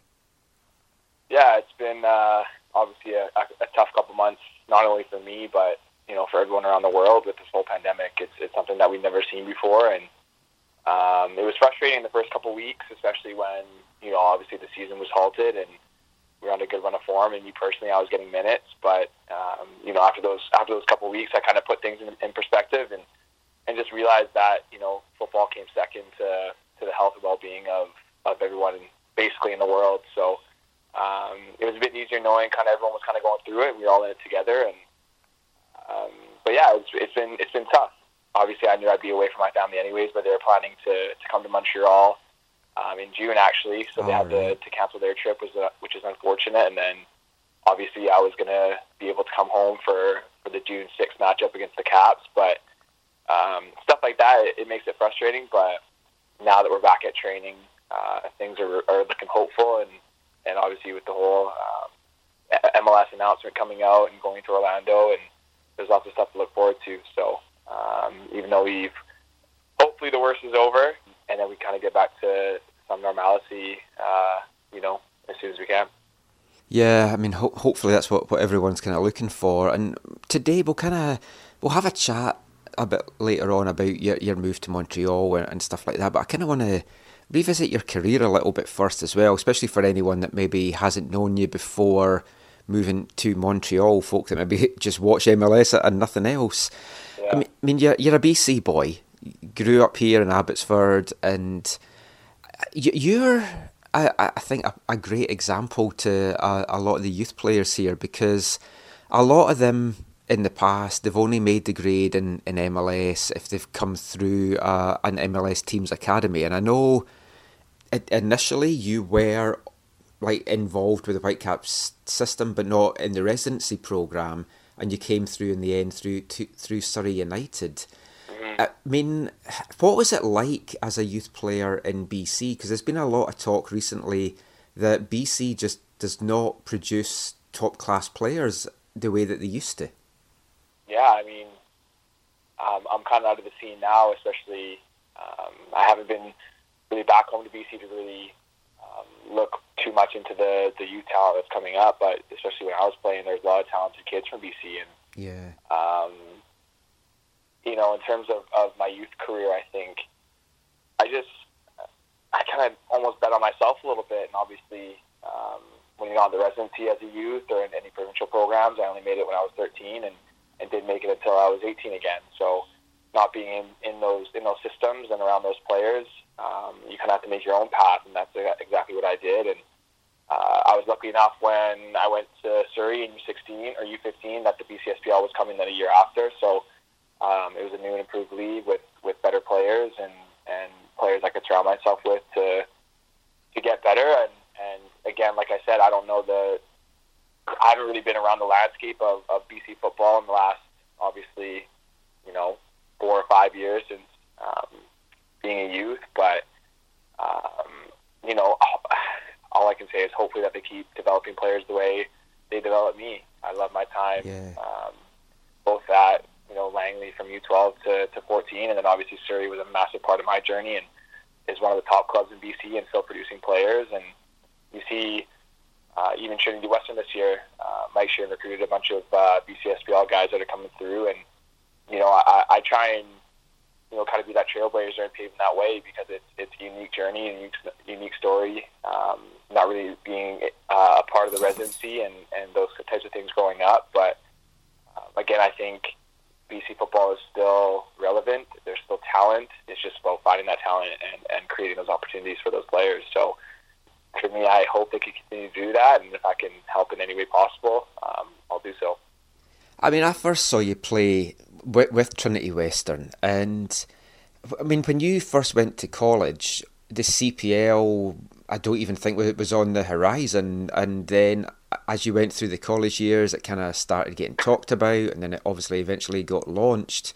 I mean, did you always have the plan that you wanted to be a professional footballer, no matter where that would end up taking you? Yeah, absolutely. Probably, I would say when I made the BC provincial team in U13, that's when I really started to take it serious and really think about a dream and becoming a professional footballer. And I knew I was one of the best kids in BC at that time. And then obviously going through the youth system, I didn't really think too much of it, to be honest. I think I just loved playing the sport, and I knew there wouldn't be anything else in the world I'd rather do for a job. And I was aware of the hurdles and hardships I'd probably have to go through just being Canadian and not being in a country where football is your number one sport. It's obviously hockey, but for me it was always something I just enjoyed and loved to do. And then when I chose Trinity Western, I was definitely thinking football too. That was my number one priority, and I knew where they were at in terms of their program and the success they had. I think my last year when we made nationals, we didn't make it. The last time we made it would have been 2009. So I was just so happy to be a part of that transition and that upward trajectory at Trinity, and kind of building and helping that program. But football was always a dream of mine. No matter if I was going to stay in Canada or go overseas, I think that was my original plan of going overseas, because I wasn't involved with the residency program. But luckily enough for me, my last year the CPL came around, and then I got drafted, and that's how I kind of got acquired here. So I was very fortunate for that league to come around. But like I said, it was always a dream of mine from probably about 13 years of age. I remember as well watching you play with Kitsap. I went down to that game where you ended up playing the Sounders at Starfire in the US Open Cup. And I mean, did that just give you a taste for what the pro game was going to be like? Yeah, absolutely. I think that year was 2016, I think it was. So, yeah. So for me, that year was a massive, probably my biggest growth year in my career. I was a late bloomer, so 2016 was a massive year for me going to Kitsap. And it's funny because I never really thought about going to Kitsap. I didn't really want to go there, and then I went for a trial, and the coaching staff loved me, so it kind of all just fell into place, and that was honestly my biggest year of growth, probably becoming a man, and really knowing what the pro game looked like, with obviously Cammy McDonald's experience in his coaching, and he really crafted me into being, you know, who I am today and the player I am today. And those experiences, again, like at Starfire with the Sounders, yeah, it definitely added to that dream I already had, because it was becoming real at that point. We were playing MLS clubs, we were getting looked at, we were getting scouted, and even at that time, I thought I played well and I could play at that level, and it just, again, it added to the dream that I already had. I mean, you talk about being a late bloomer, and I'm not just saying this because I'm chatting to you, but the last couple of years, I've seen your game come on leaps and bounds, from like watching you from college to like even at TSS and going on to Foothills and CPL. Your game's just got better and better. I think when I first started watching you playing, and you're kind of playing defensive midfield role, that's kind of one of those positions on the pitch that it's an unsexy position. It doesn't stand out. You only notice a lot of defensive midfielders when they make a mistake. Does that make it maybe a bit more difficult to get noticed sometimes? Yeah, I would say it definitely plays a part. I think a massive pro to my game is that I'm consistent. So I think at the end of the day, I just do the simple things. And like you said, it's not sexy. It's not, I'm not, you know, really dribbling around players much. I'm not doing step overs. I'm not doing those types of things. And again, I still rate those kind of players that do those things, especially fast wingers with pace and those types of things. But that was just never my game. And for me, I always try to keep it consistent and super, super simple, especially as a six, because I think the six for me is honestly the most important position on the pitch. It's a position where you kind of lead from back to front. You have to go forward and make forward passes, but also, you know, learn how to defend. So, yeah, I would say, you know, obviously I think it's one of those positions, and players in that position don't get, you know, a lot of credit sometimes, and they deserve it. But like I said, I just knew if I kept putting in good performances, it only took one coach to like me and one opportunity to get me to that next level. And like you said, the last couple of years, I just worked on my game and matured. I think maturity is the perfect word. Just matured in my game and who I am and what I'm good at. And I just kept doing those things to get me to this point. Yeah, you spent a good couple of years of your prime development with Tommy Wheeldon, first at Foothills and then at Cavalry. I mean, that first season of the CPL, it was just such a fantastic season all round. Obviously, some of the stuff like travel and the schedule needed to be improved upon, but the season that Cavalry had, I know a lot of the guys you'd have played together with Foothills, so you had that chemistry right from the start.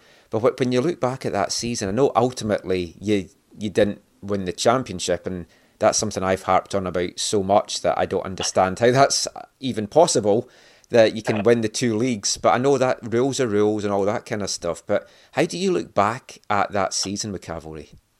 I just look back at it with amazing memories. Like you said, Tommy was a massive part of where I am today. And again, maturity comes to mind. He allowed me to mature in the game and taught me things to mature in my game. And like I said, he was the one that kind of moved backwards into a center back role. And I'm not sure. Who knows what would have happened if I stayed the six, but again, he moved back and realized the talent that I had, and I kind of came into my own there, and that was at Foothills, and obviously moving on to Cavalry, he trusted in me and gave me the opportunity to play at that next level. I think that's all what players want, is just an opportunity to show what they have and take their chances, and fortunately for me, I took that chance, and being a part of that city and watching it literally before your eyes turn into a footballing city was crazy to watch, and obviously our success played a massive role in that.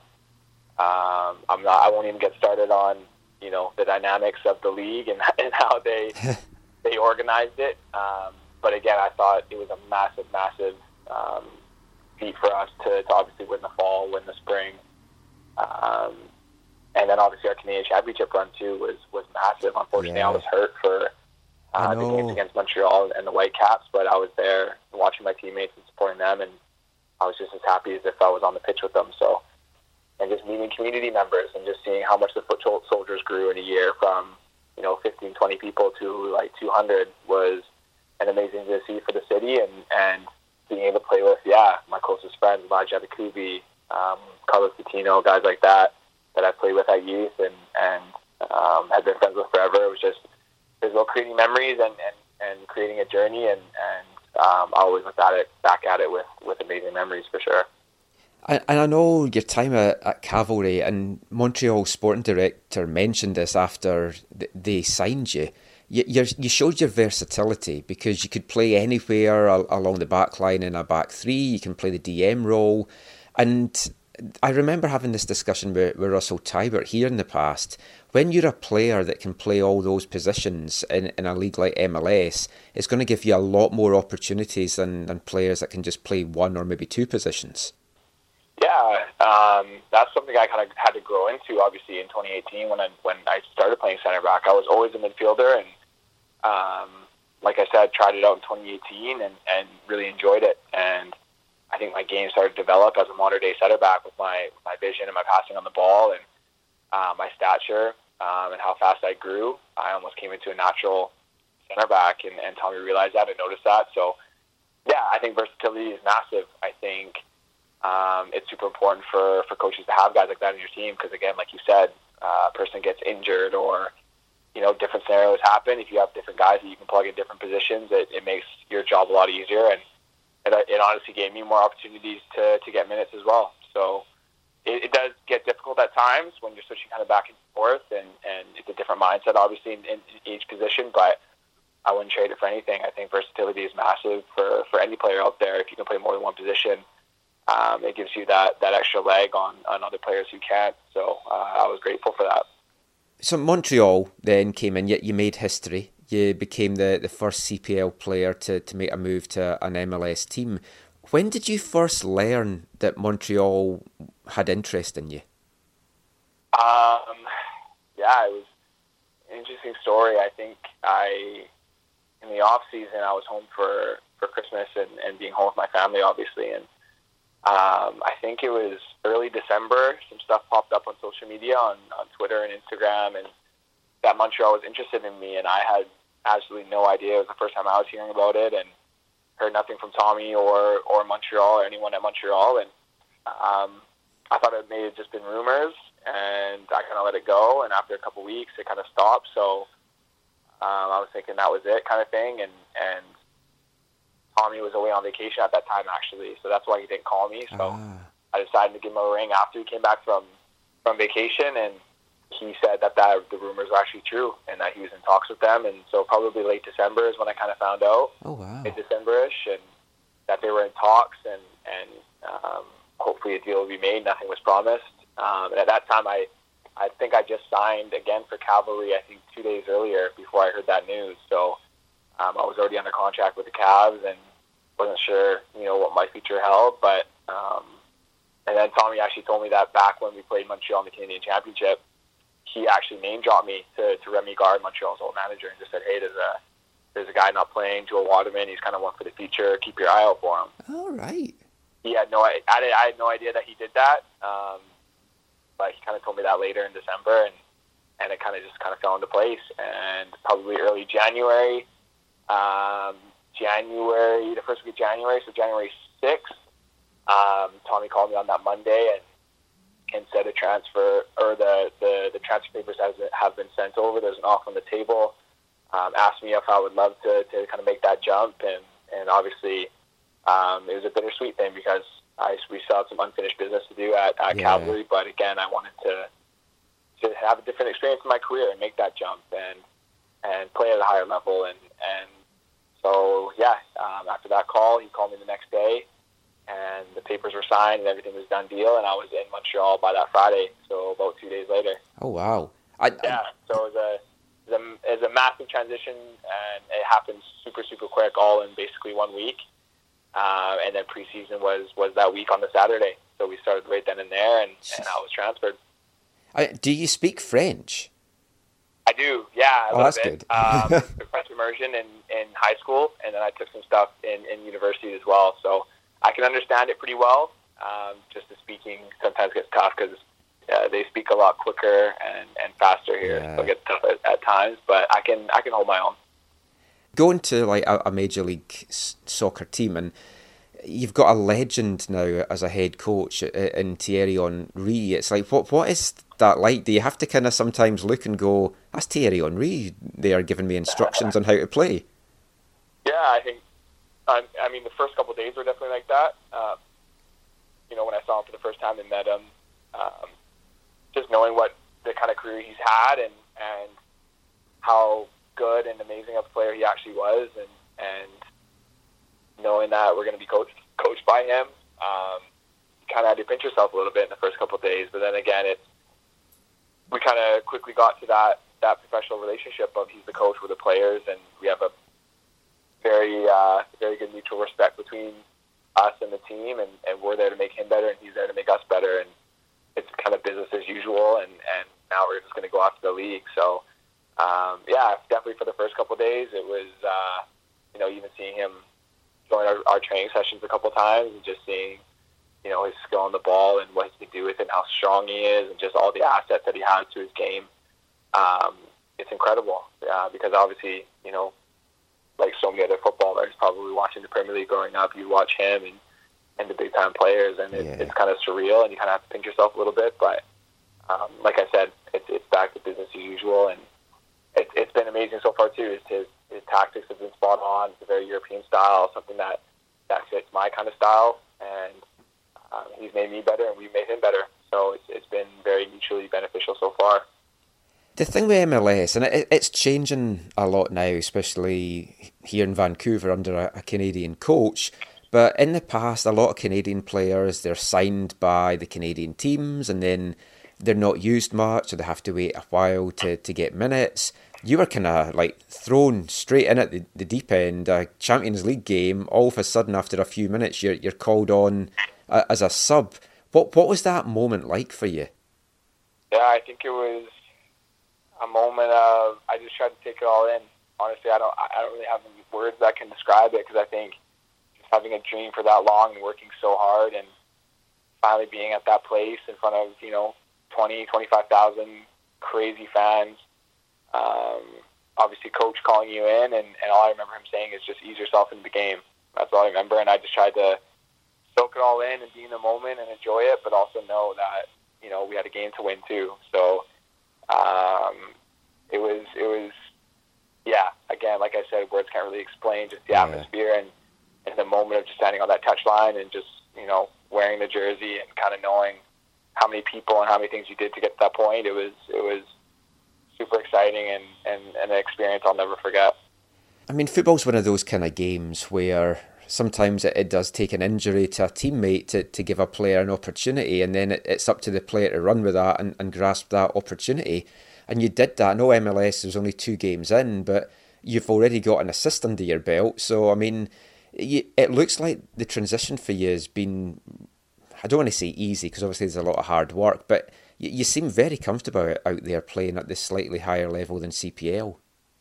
Yeah, and like I said before, I think I kind of envision myself being here, I think, and I definitely prepared myself for being in these moments and those types of situations. And obviously that assist on my debut was icing on the cake, but I thought I had a good performance overall. And again, in Dallas, another good performance. And again, that's all I try and strive to do, is just be consistent and just have a consistent performance. And in those moments, you just have to kind of fall back on all the training you've done over the years, and that's exactly what I did. I just remembered what I'm good at, what got me there, and I try to do those things. So, I wouldn't say it was a necessarily easy transition, but definitely something I prepared for, and obviously with the help of the coaching staff and all my teammates here in Montreal, they made it easier on me to kind of make that transition and allow me to play my game. So, yeah, it's all about trying to get as comfortable as you can, as quickly as you can, and just falling back on kind of what got you there. And going to be back on the pitch soon in Orlando. Obviously, the negotiations up to this week was quite bizarre. I was on the call with Evan Bush the other day. I mean, on a personal level, what was going through your mind when you're hearing there's a lockout? It's your first season in MLS. Are you thinking, I just can't believe this is happening? Yeah, I think not only me, but every player in the league, I think. But for me personally, for it being my first year and how well, the team was playing at that point, just for it to just stop was very disheartening and very demotivating. But, I think, like I said, I think football comes second to all those things. And, But, yeah, I would be lying if I said it wasn't tough. And but at the end of the day, like I said, we're getting back to it. And the negotiations, obviously, between us and the league were, what's the right word for it? Frustrating. A lot of things kind of had to be sorted out. But the MLSPA did an amazing job and kind of standing firm, and obviously the MLS did a good job as well. And obviously you're gonna knock heads a couple of times during these negotiations, and that's all part of it. But at the end of the day, the only thing that matters is us getting back on the pitch, and both sides allowed for us to do so. So it's looking very, very hopeful, and I'm really looking forward to Orlando. Montreal was one of the last teams really to get back on the training pitch as well. Do you feel it's maybe going to leave you a little bit of a step behind, or are you putting in like double training shifts or anything just now? No, I don't think it'll be a disadvantage in any way. I think obviously we would love to be out there with the rest of the league at that point. But, like I said, we're still doing some individual training right now. We've had a good couple of weeks of that, and then hopefully here soon we can start doing some group training and kind of getting that on a consistent basis before we head to Orlando. And like I said, those were the cards that we were dealt, and obviously our city had different rules because of the whole pandemic, and it's just all about following the protocol and doing all the right things. But like I said, I don't think it's going to be a massive disadvantage for us. We're going to be fine. We're going to be fit. We're going to be sharp, and as soon as we can start doing some group training here, it'll be a lot better. Thanks so much for your time today, Joel. Pleasure talking to you. So delighted for you that you've got this deal, and looking forward to seeing you back on the pitch in Orlando, and hopefully at some point you will get to play a game here at BC Place. Yeah, that'll be something really, really special and something I'm very looking forward to. So thanks for the call, and take care. That's great. Thanks so much, Joel. Take care.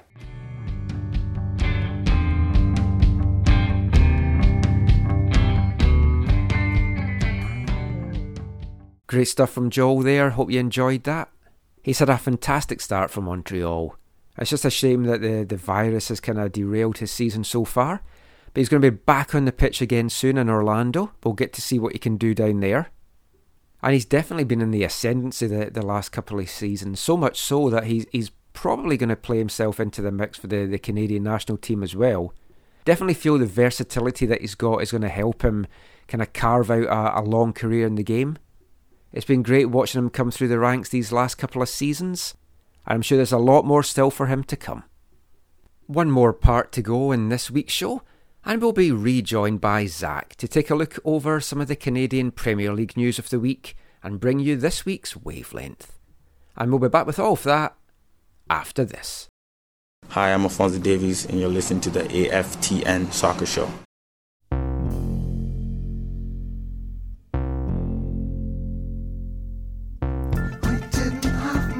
To live, we didn't have nowhere to go, till someone said, I know this place off Burnett Road. It was on the 15th floor, it had a board across the door.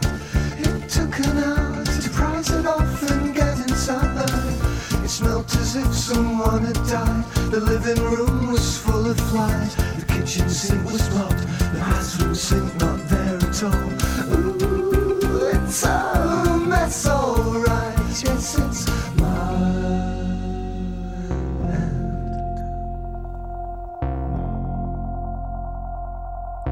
And now we're living in the sky. I never thought I'd live so high, just like heaven.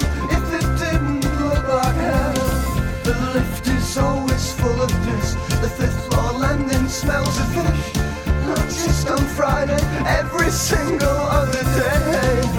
All the kids come out tonight, they kick a ball and have a fight, and maybe shoot somebody if they lose a pool.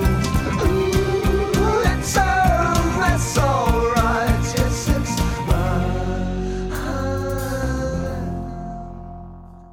Welcome back to the final part of tonight's AFTN Soccer Show on CITR Radio, 101.9 FM. And kicking off the final part was also the final song from tonight's Three of a Kind section. The wonderful Jarvis Cocker and Pulp there with a song called Mile End, a song that you can find on the soundtrack to the wonderful Scottish films Trainspotting, and you can also find it on the deluxe editions of their 1995 album Different Class. Did you work out what the link to this week's Three of a Kind songs were? Kicking off part 3, we had Carter, the Unstoppable Sex Machine, with The Only Living Boy New Cross. Part 4 kicked off with Pimlico by Dave Devant and his Spirit Wife.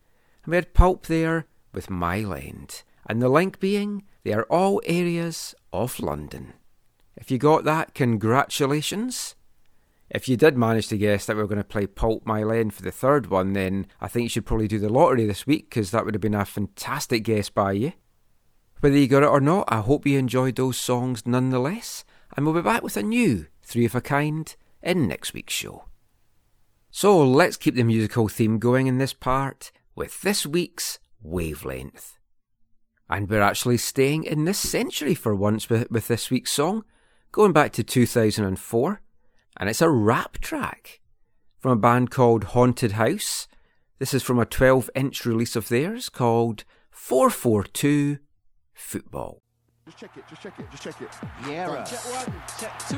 Best. Get again. Double HP inside. Yeah, that's wow. Yeah. Maradona. Alright. Yo, 1-2. Every Tuesday nights, the Tuesdays. 1. Yeah. Zidane. 64-100. This one, 442 football. Yeah, join us.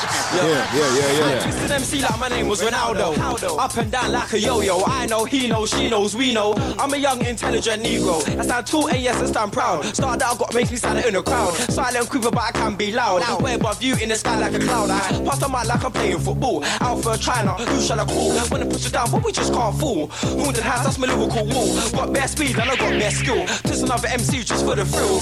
Yo, I use a mic up my wheel. I scored 10 and you scored nil. I twist an MC like my name is Vieira. Down the line, my point will come clearer. How I make MCs feel inferior. I'm way too dirty, call me bacteria. My team's spelling far, coming to your area. To lock down holes from here to Algeria. So don't buy, cause we don't want malaria. Jonah D beats playing this, yeah. Pitches, could you please come near? Let me tell you something in a little fine air. Especially the ones with the big round rare. Cause the back is so fat that they're breaking the chair. Jeans so tight that the desk to the tear. But on the rule, no fake fog, no stare. You're going on like you got power like the mayor. But this is what happened when kids drink beer. Twisted MC just like football. Drop ball, play Liverpool football. Strap on the mic just like football. Hit them with the Liverpool football. I twisted MC just like football. Drop ball, play Liverpool football. Yo, strap on the mic just like football. Yo, hit them with the Liverpool football. I twist an MC like my name was George Best. It's a lyrical football and your team can't test. So just rest your lip. Please, if the lip, cause then you talk shit. You should skip the whole match and sit on the bench. Kick the ball and the goal, not over the fence. Don't play if you don't know the rules properly. Yo, that's an offside, don't blame the referee. You see, I make moves on my haunted roads. We shine like stars, sky high like space bro.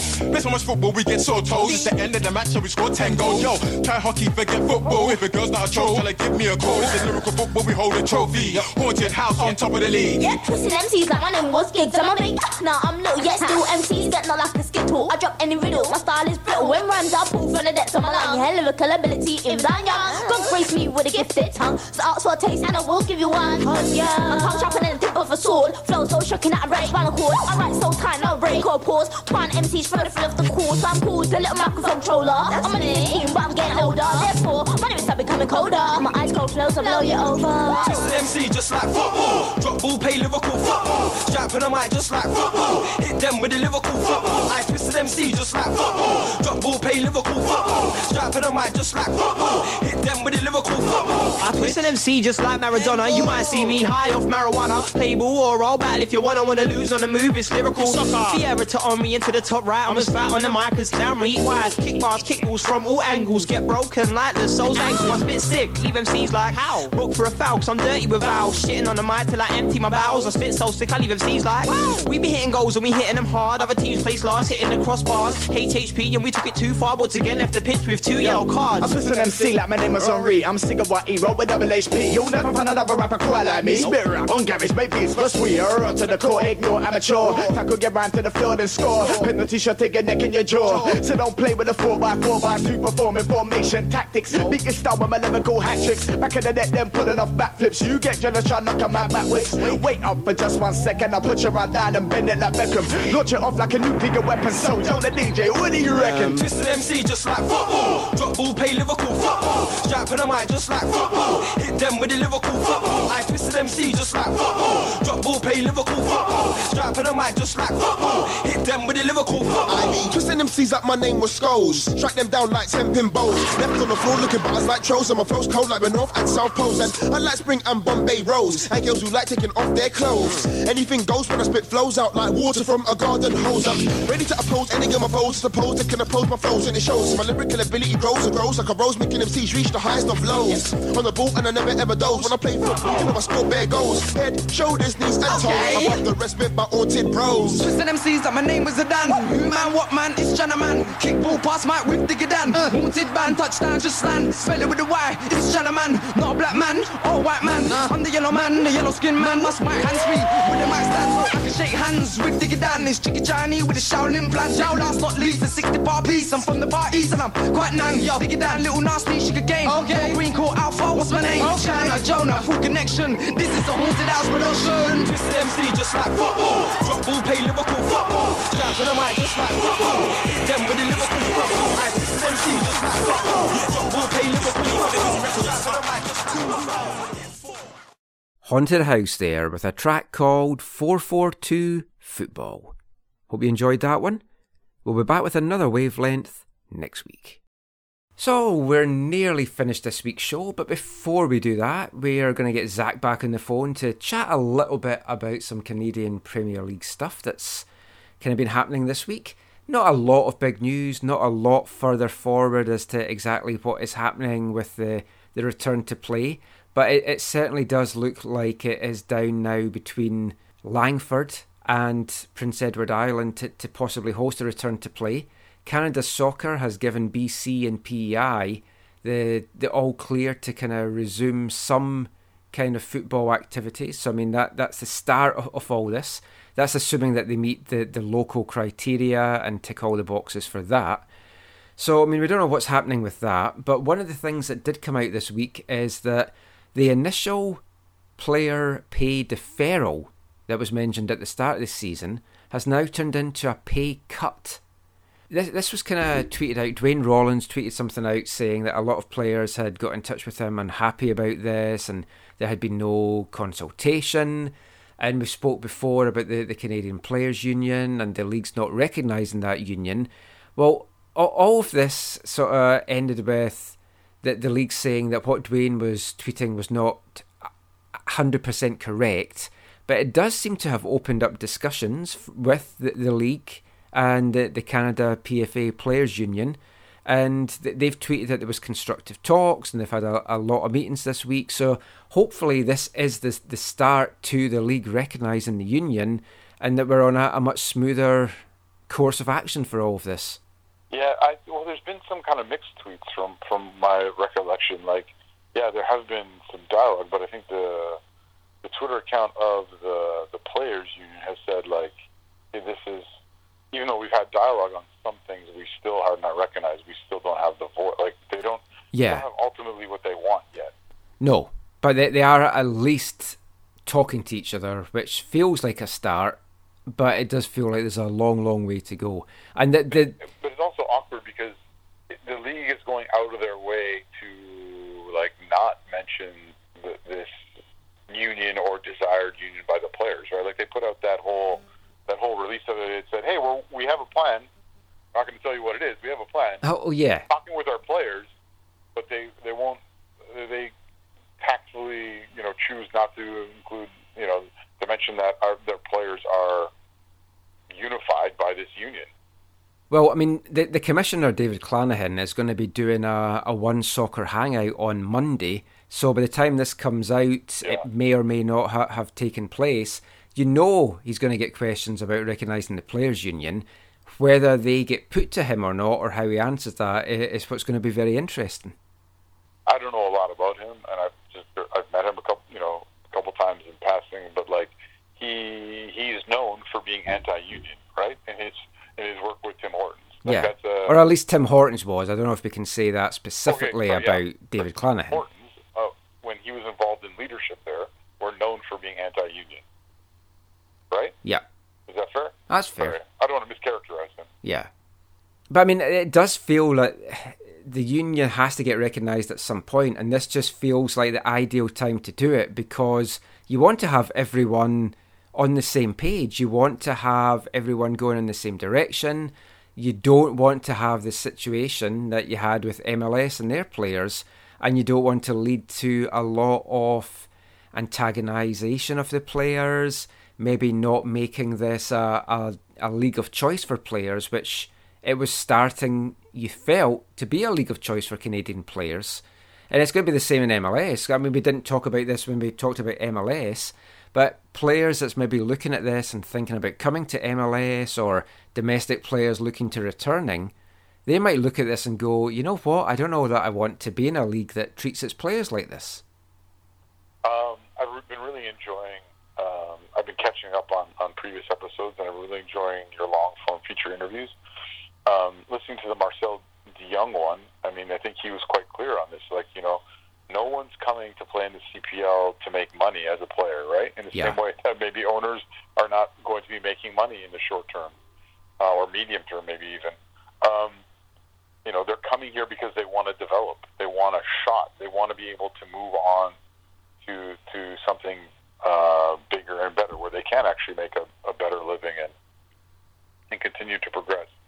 So, like, yeah, the league is in an interesting position in terms of needing to be able to bring in young players with ambition, and some of these actions, you're right, aren't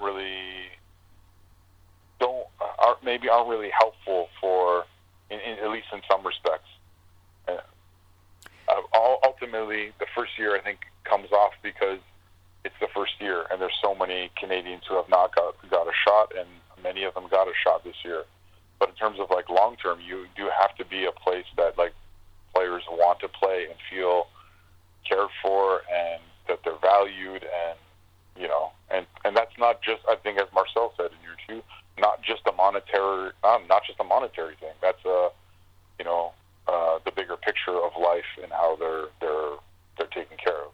Absolutely. And one thing we didn't talk about when we talked about MLS and the pay cuts there, 7.5% across the board, but 25% of the players in Major League Soccer make less than $100,000.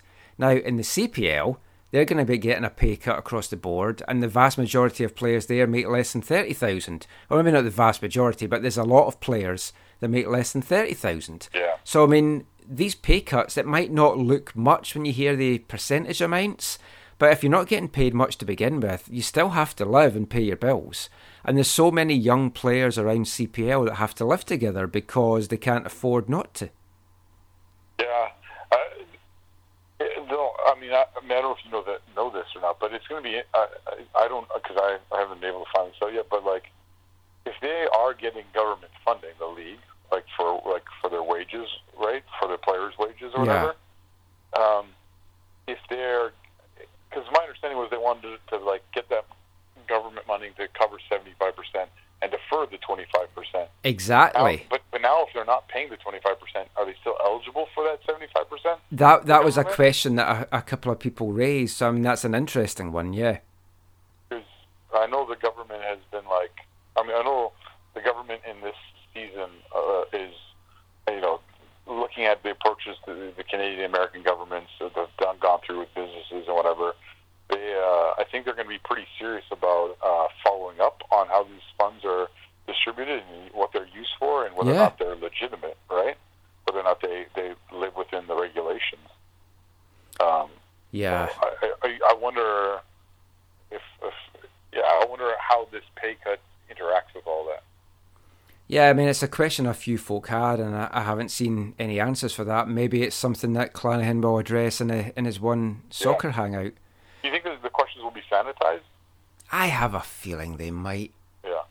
It's going to be stuff like, oh, what was your favourite part of the first season in the league, and all that kind of stuff. Yeah. What was your favourite first? Oh, man. The first disagreement with the players over salary. But I mean, talking about players that might want to come and play in the CPL, there's a former Whitecaps residency player that is now a free agent, Dario Zanata. Had been playing with Partick Thistle, and funnily enough, I was going to be having Dario on the show. But I wanted to wait to see what happened with Partick Thistle under the whole league reconstruction that might be going on in Scotland. That's still not been sorted out, so he had a clause in his contract that let him out of his contract if Partick got relegated. So they have. So he's asked to be released for that. So you have to feel CPL might be beckoning for him. He might want to obviously stay in Europe as well. Or I have put word in to East Fife about him before, so he could end up there. Dario's got some talent, and I hope he is able to play, and B, continue to progress as a player. Yeah, but I mean, he's the kind of guy that might want to come back to CPL, although even though he's playing lower level Scottish football, he's probably still making more over there than he would by coming back to play in the CPL. Yeah, potentially. Yeah. One other thing, just to before we wrap up, about CPL news, it looks like York 9 are going to be changing their name, and they're just going to be known as 9. Or maybe I read that wrong. I actually didn't. I just saw the headline on this one. I didn't actually read the article. I just saw. It's just something they're considering. York 9 to rebrand. So Yeah. I didn't know that meant that they were going to actually change the name. I just thought they were going to. I don't know. I imagine they're just going to be something like York FC, but I mean, they're probably going to be something like York Gunners or York Artillery, judging by what the other teams in the league are called. But I think that, I mean, obviously they must have some strong reasons for doing that, and you know, if you look at season ticket holders, they have always been low. I think in comparison to the inaugural 7 or the other 6 inaugural teams. But as much as York 9 as a name is not my cup of tea, and like, in case I don't think I've told you this before, but like, I spent a considerable part of my life growing up in the York region. Oh. Yeah, I grew up I went to middle school and high school in the York region. As much as the 9 elements of it are not known for being 9 or whatever, like, so as much as the name is not like, I don't have an affinity for it, or I don't have strong feelings about it, I would be more okay with them keeping it than them changing it personally. But at least it's something different, you know what I mean? And I don't know, why change it after what essentially is one season? I've never liked it, and I mean they're the second Canadian team to have a number in their name after Vancouver Whitecaps nil.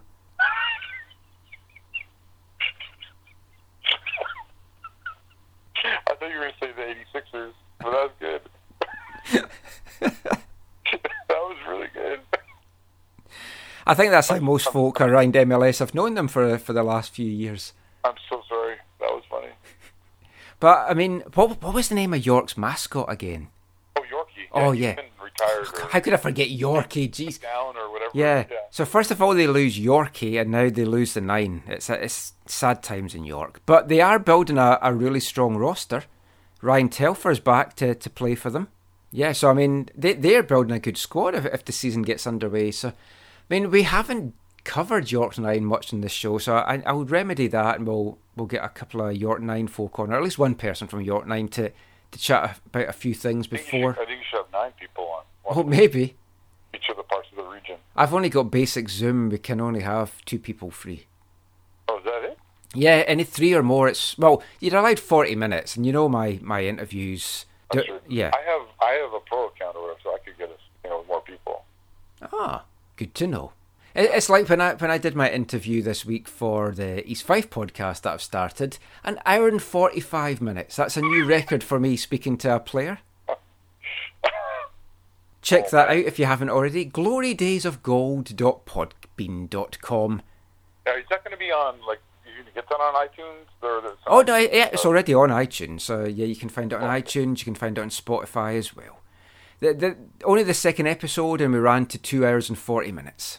So nice and long episodes, just how you like them. Yeah. Not our longest one, because the longest one that we've done was 2 hours 50. I checked that out. Apart from the Christmas specials, which were longer. But the longest normal episode was 2 hours 50 minutes. Those Christmas specials are fun. Yeah. It's going to be weird doing it remotely this year. I feel that might be the case. But anyway, before we babble on and waffle on anymore and end up in a 3-hour episode for this one, let's just say bye to Zach and let everyone know where they can find you online. Yeah, you can find me occasionally posting on Twitter at ZacharyAM. Awesome. Thanks for joining us as always, Zach. Take care, and we'll speak to you next week. Until then. So that is it for this week's episode of the AFTN Soccer Show. Apart from we have to give you a Slutsk and Vikinger update. It's not been going very well for Slutsk, but they did get a draw.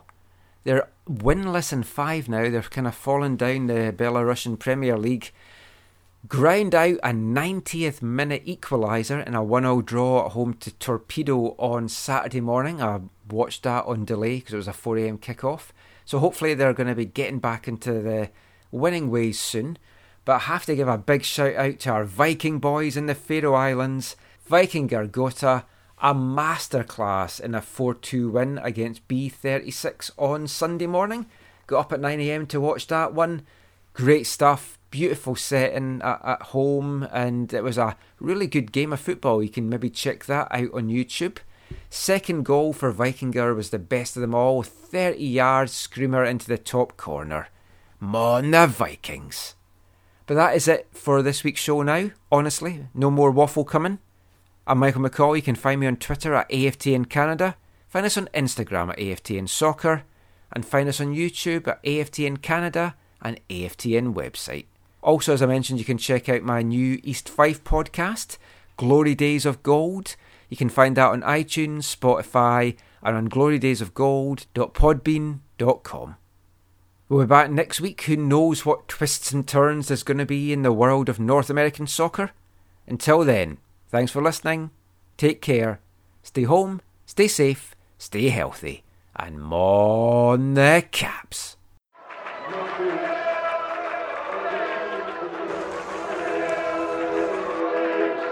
Going to your first match is an experience you never forget. The atmosphere of what's going on around the pitch looks beautiful, and you always look and go, wow, I'd love to play here one day. If you get the bug, it's going to stay with you for life.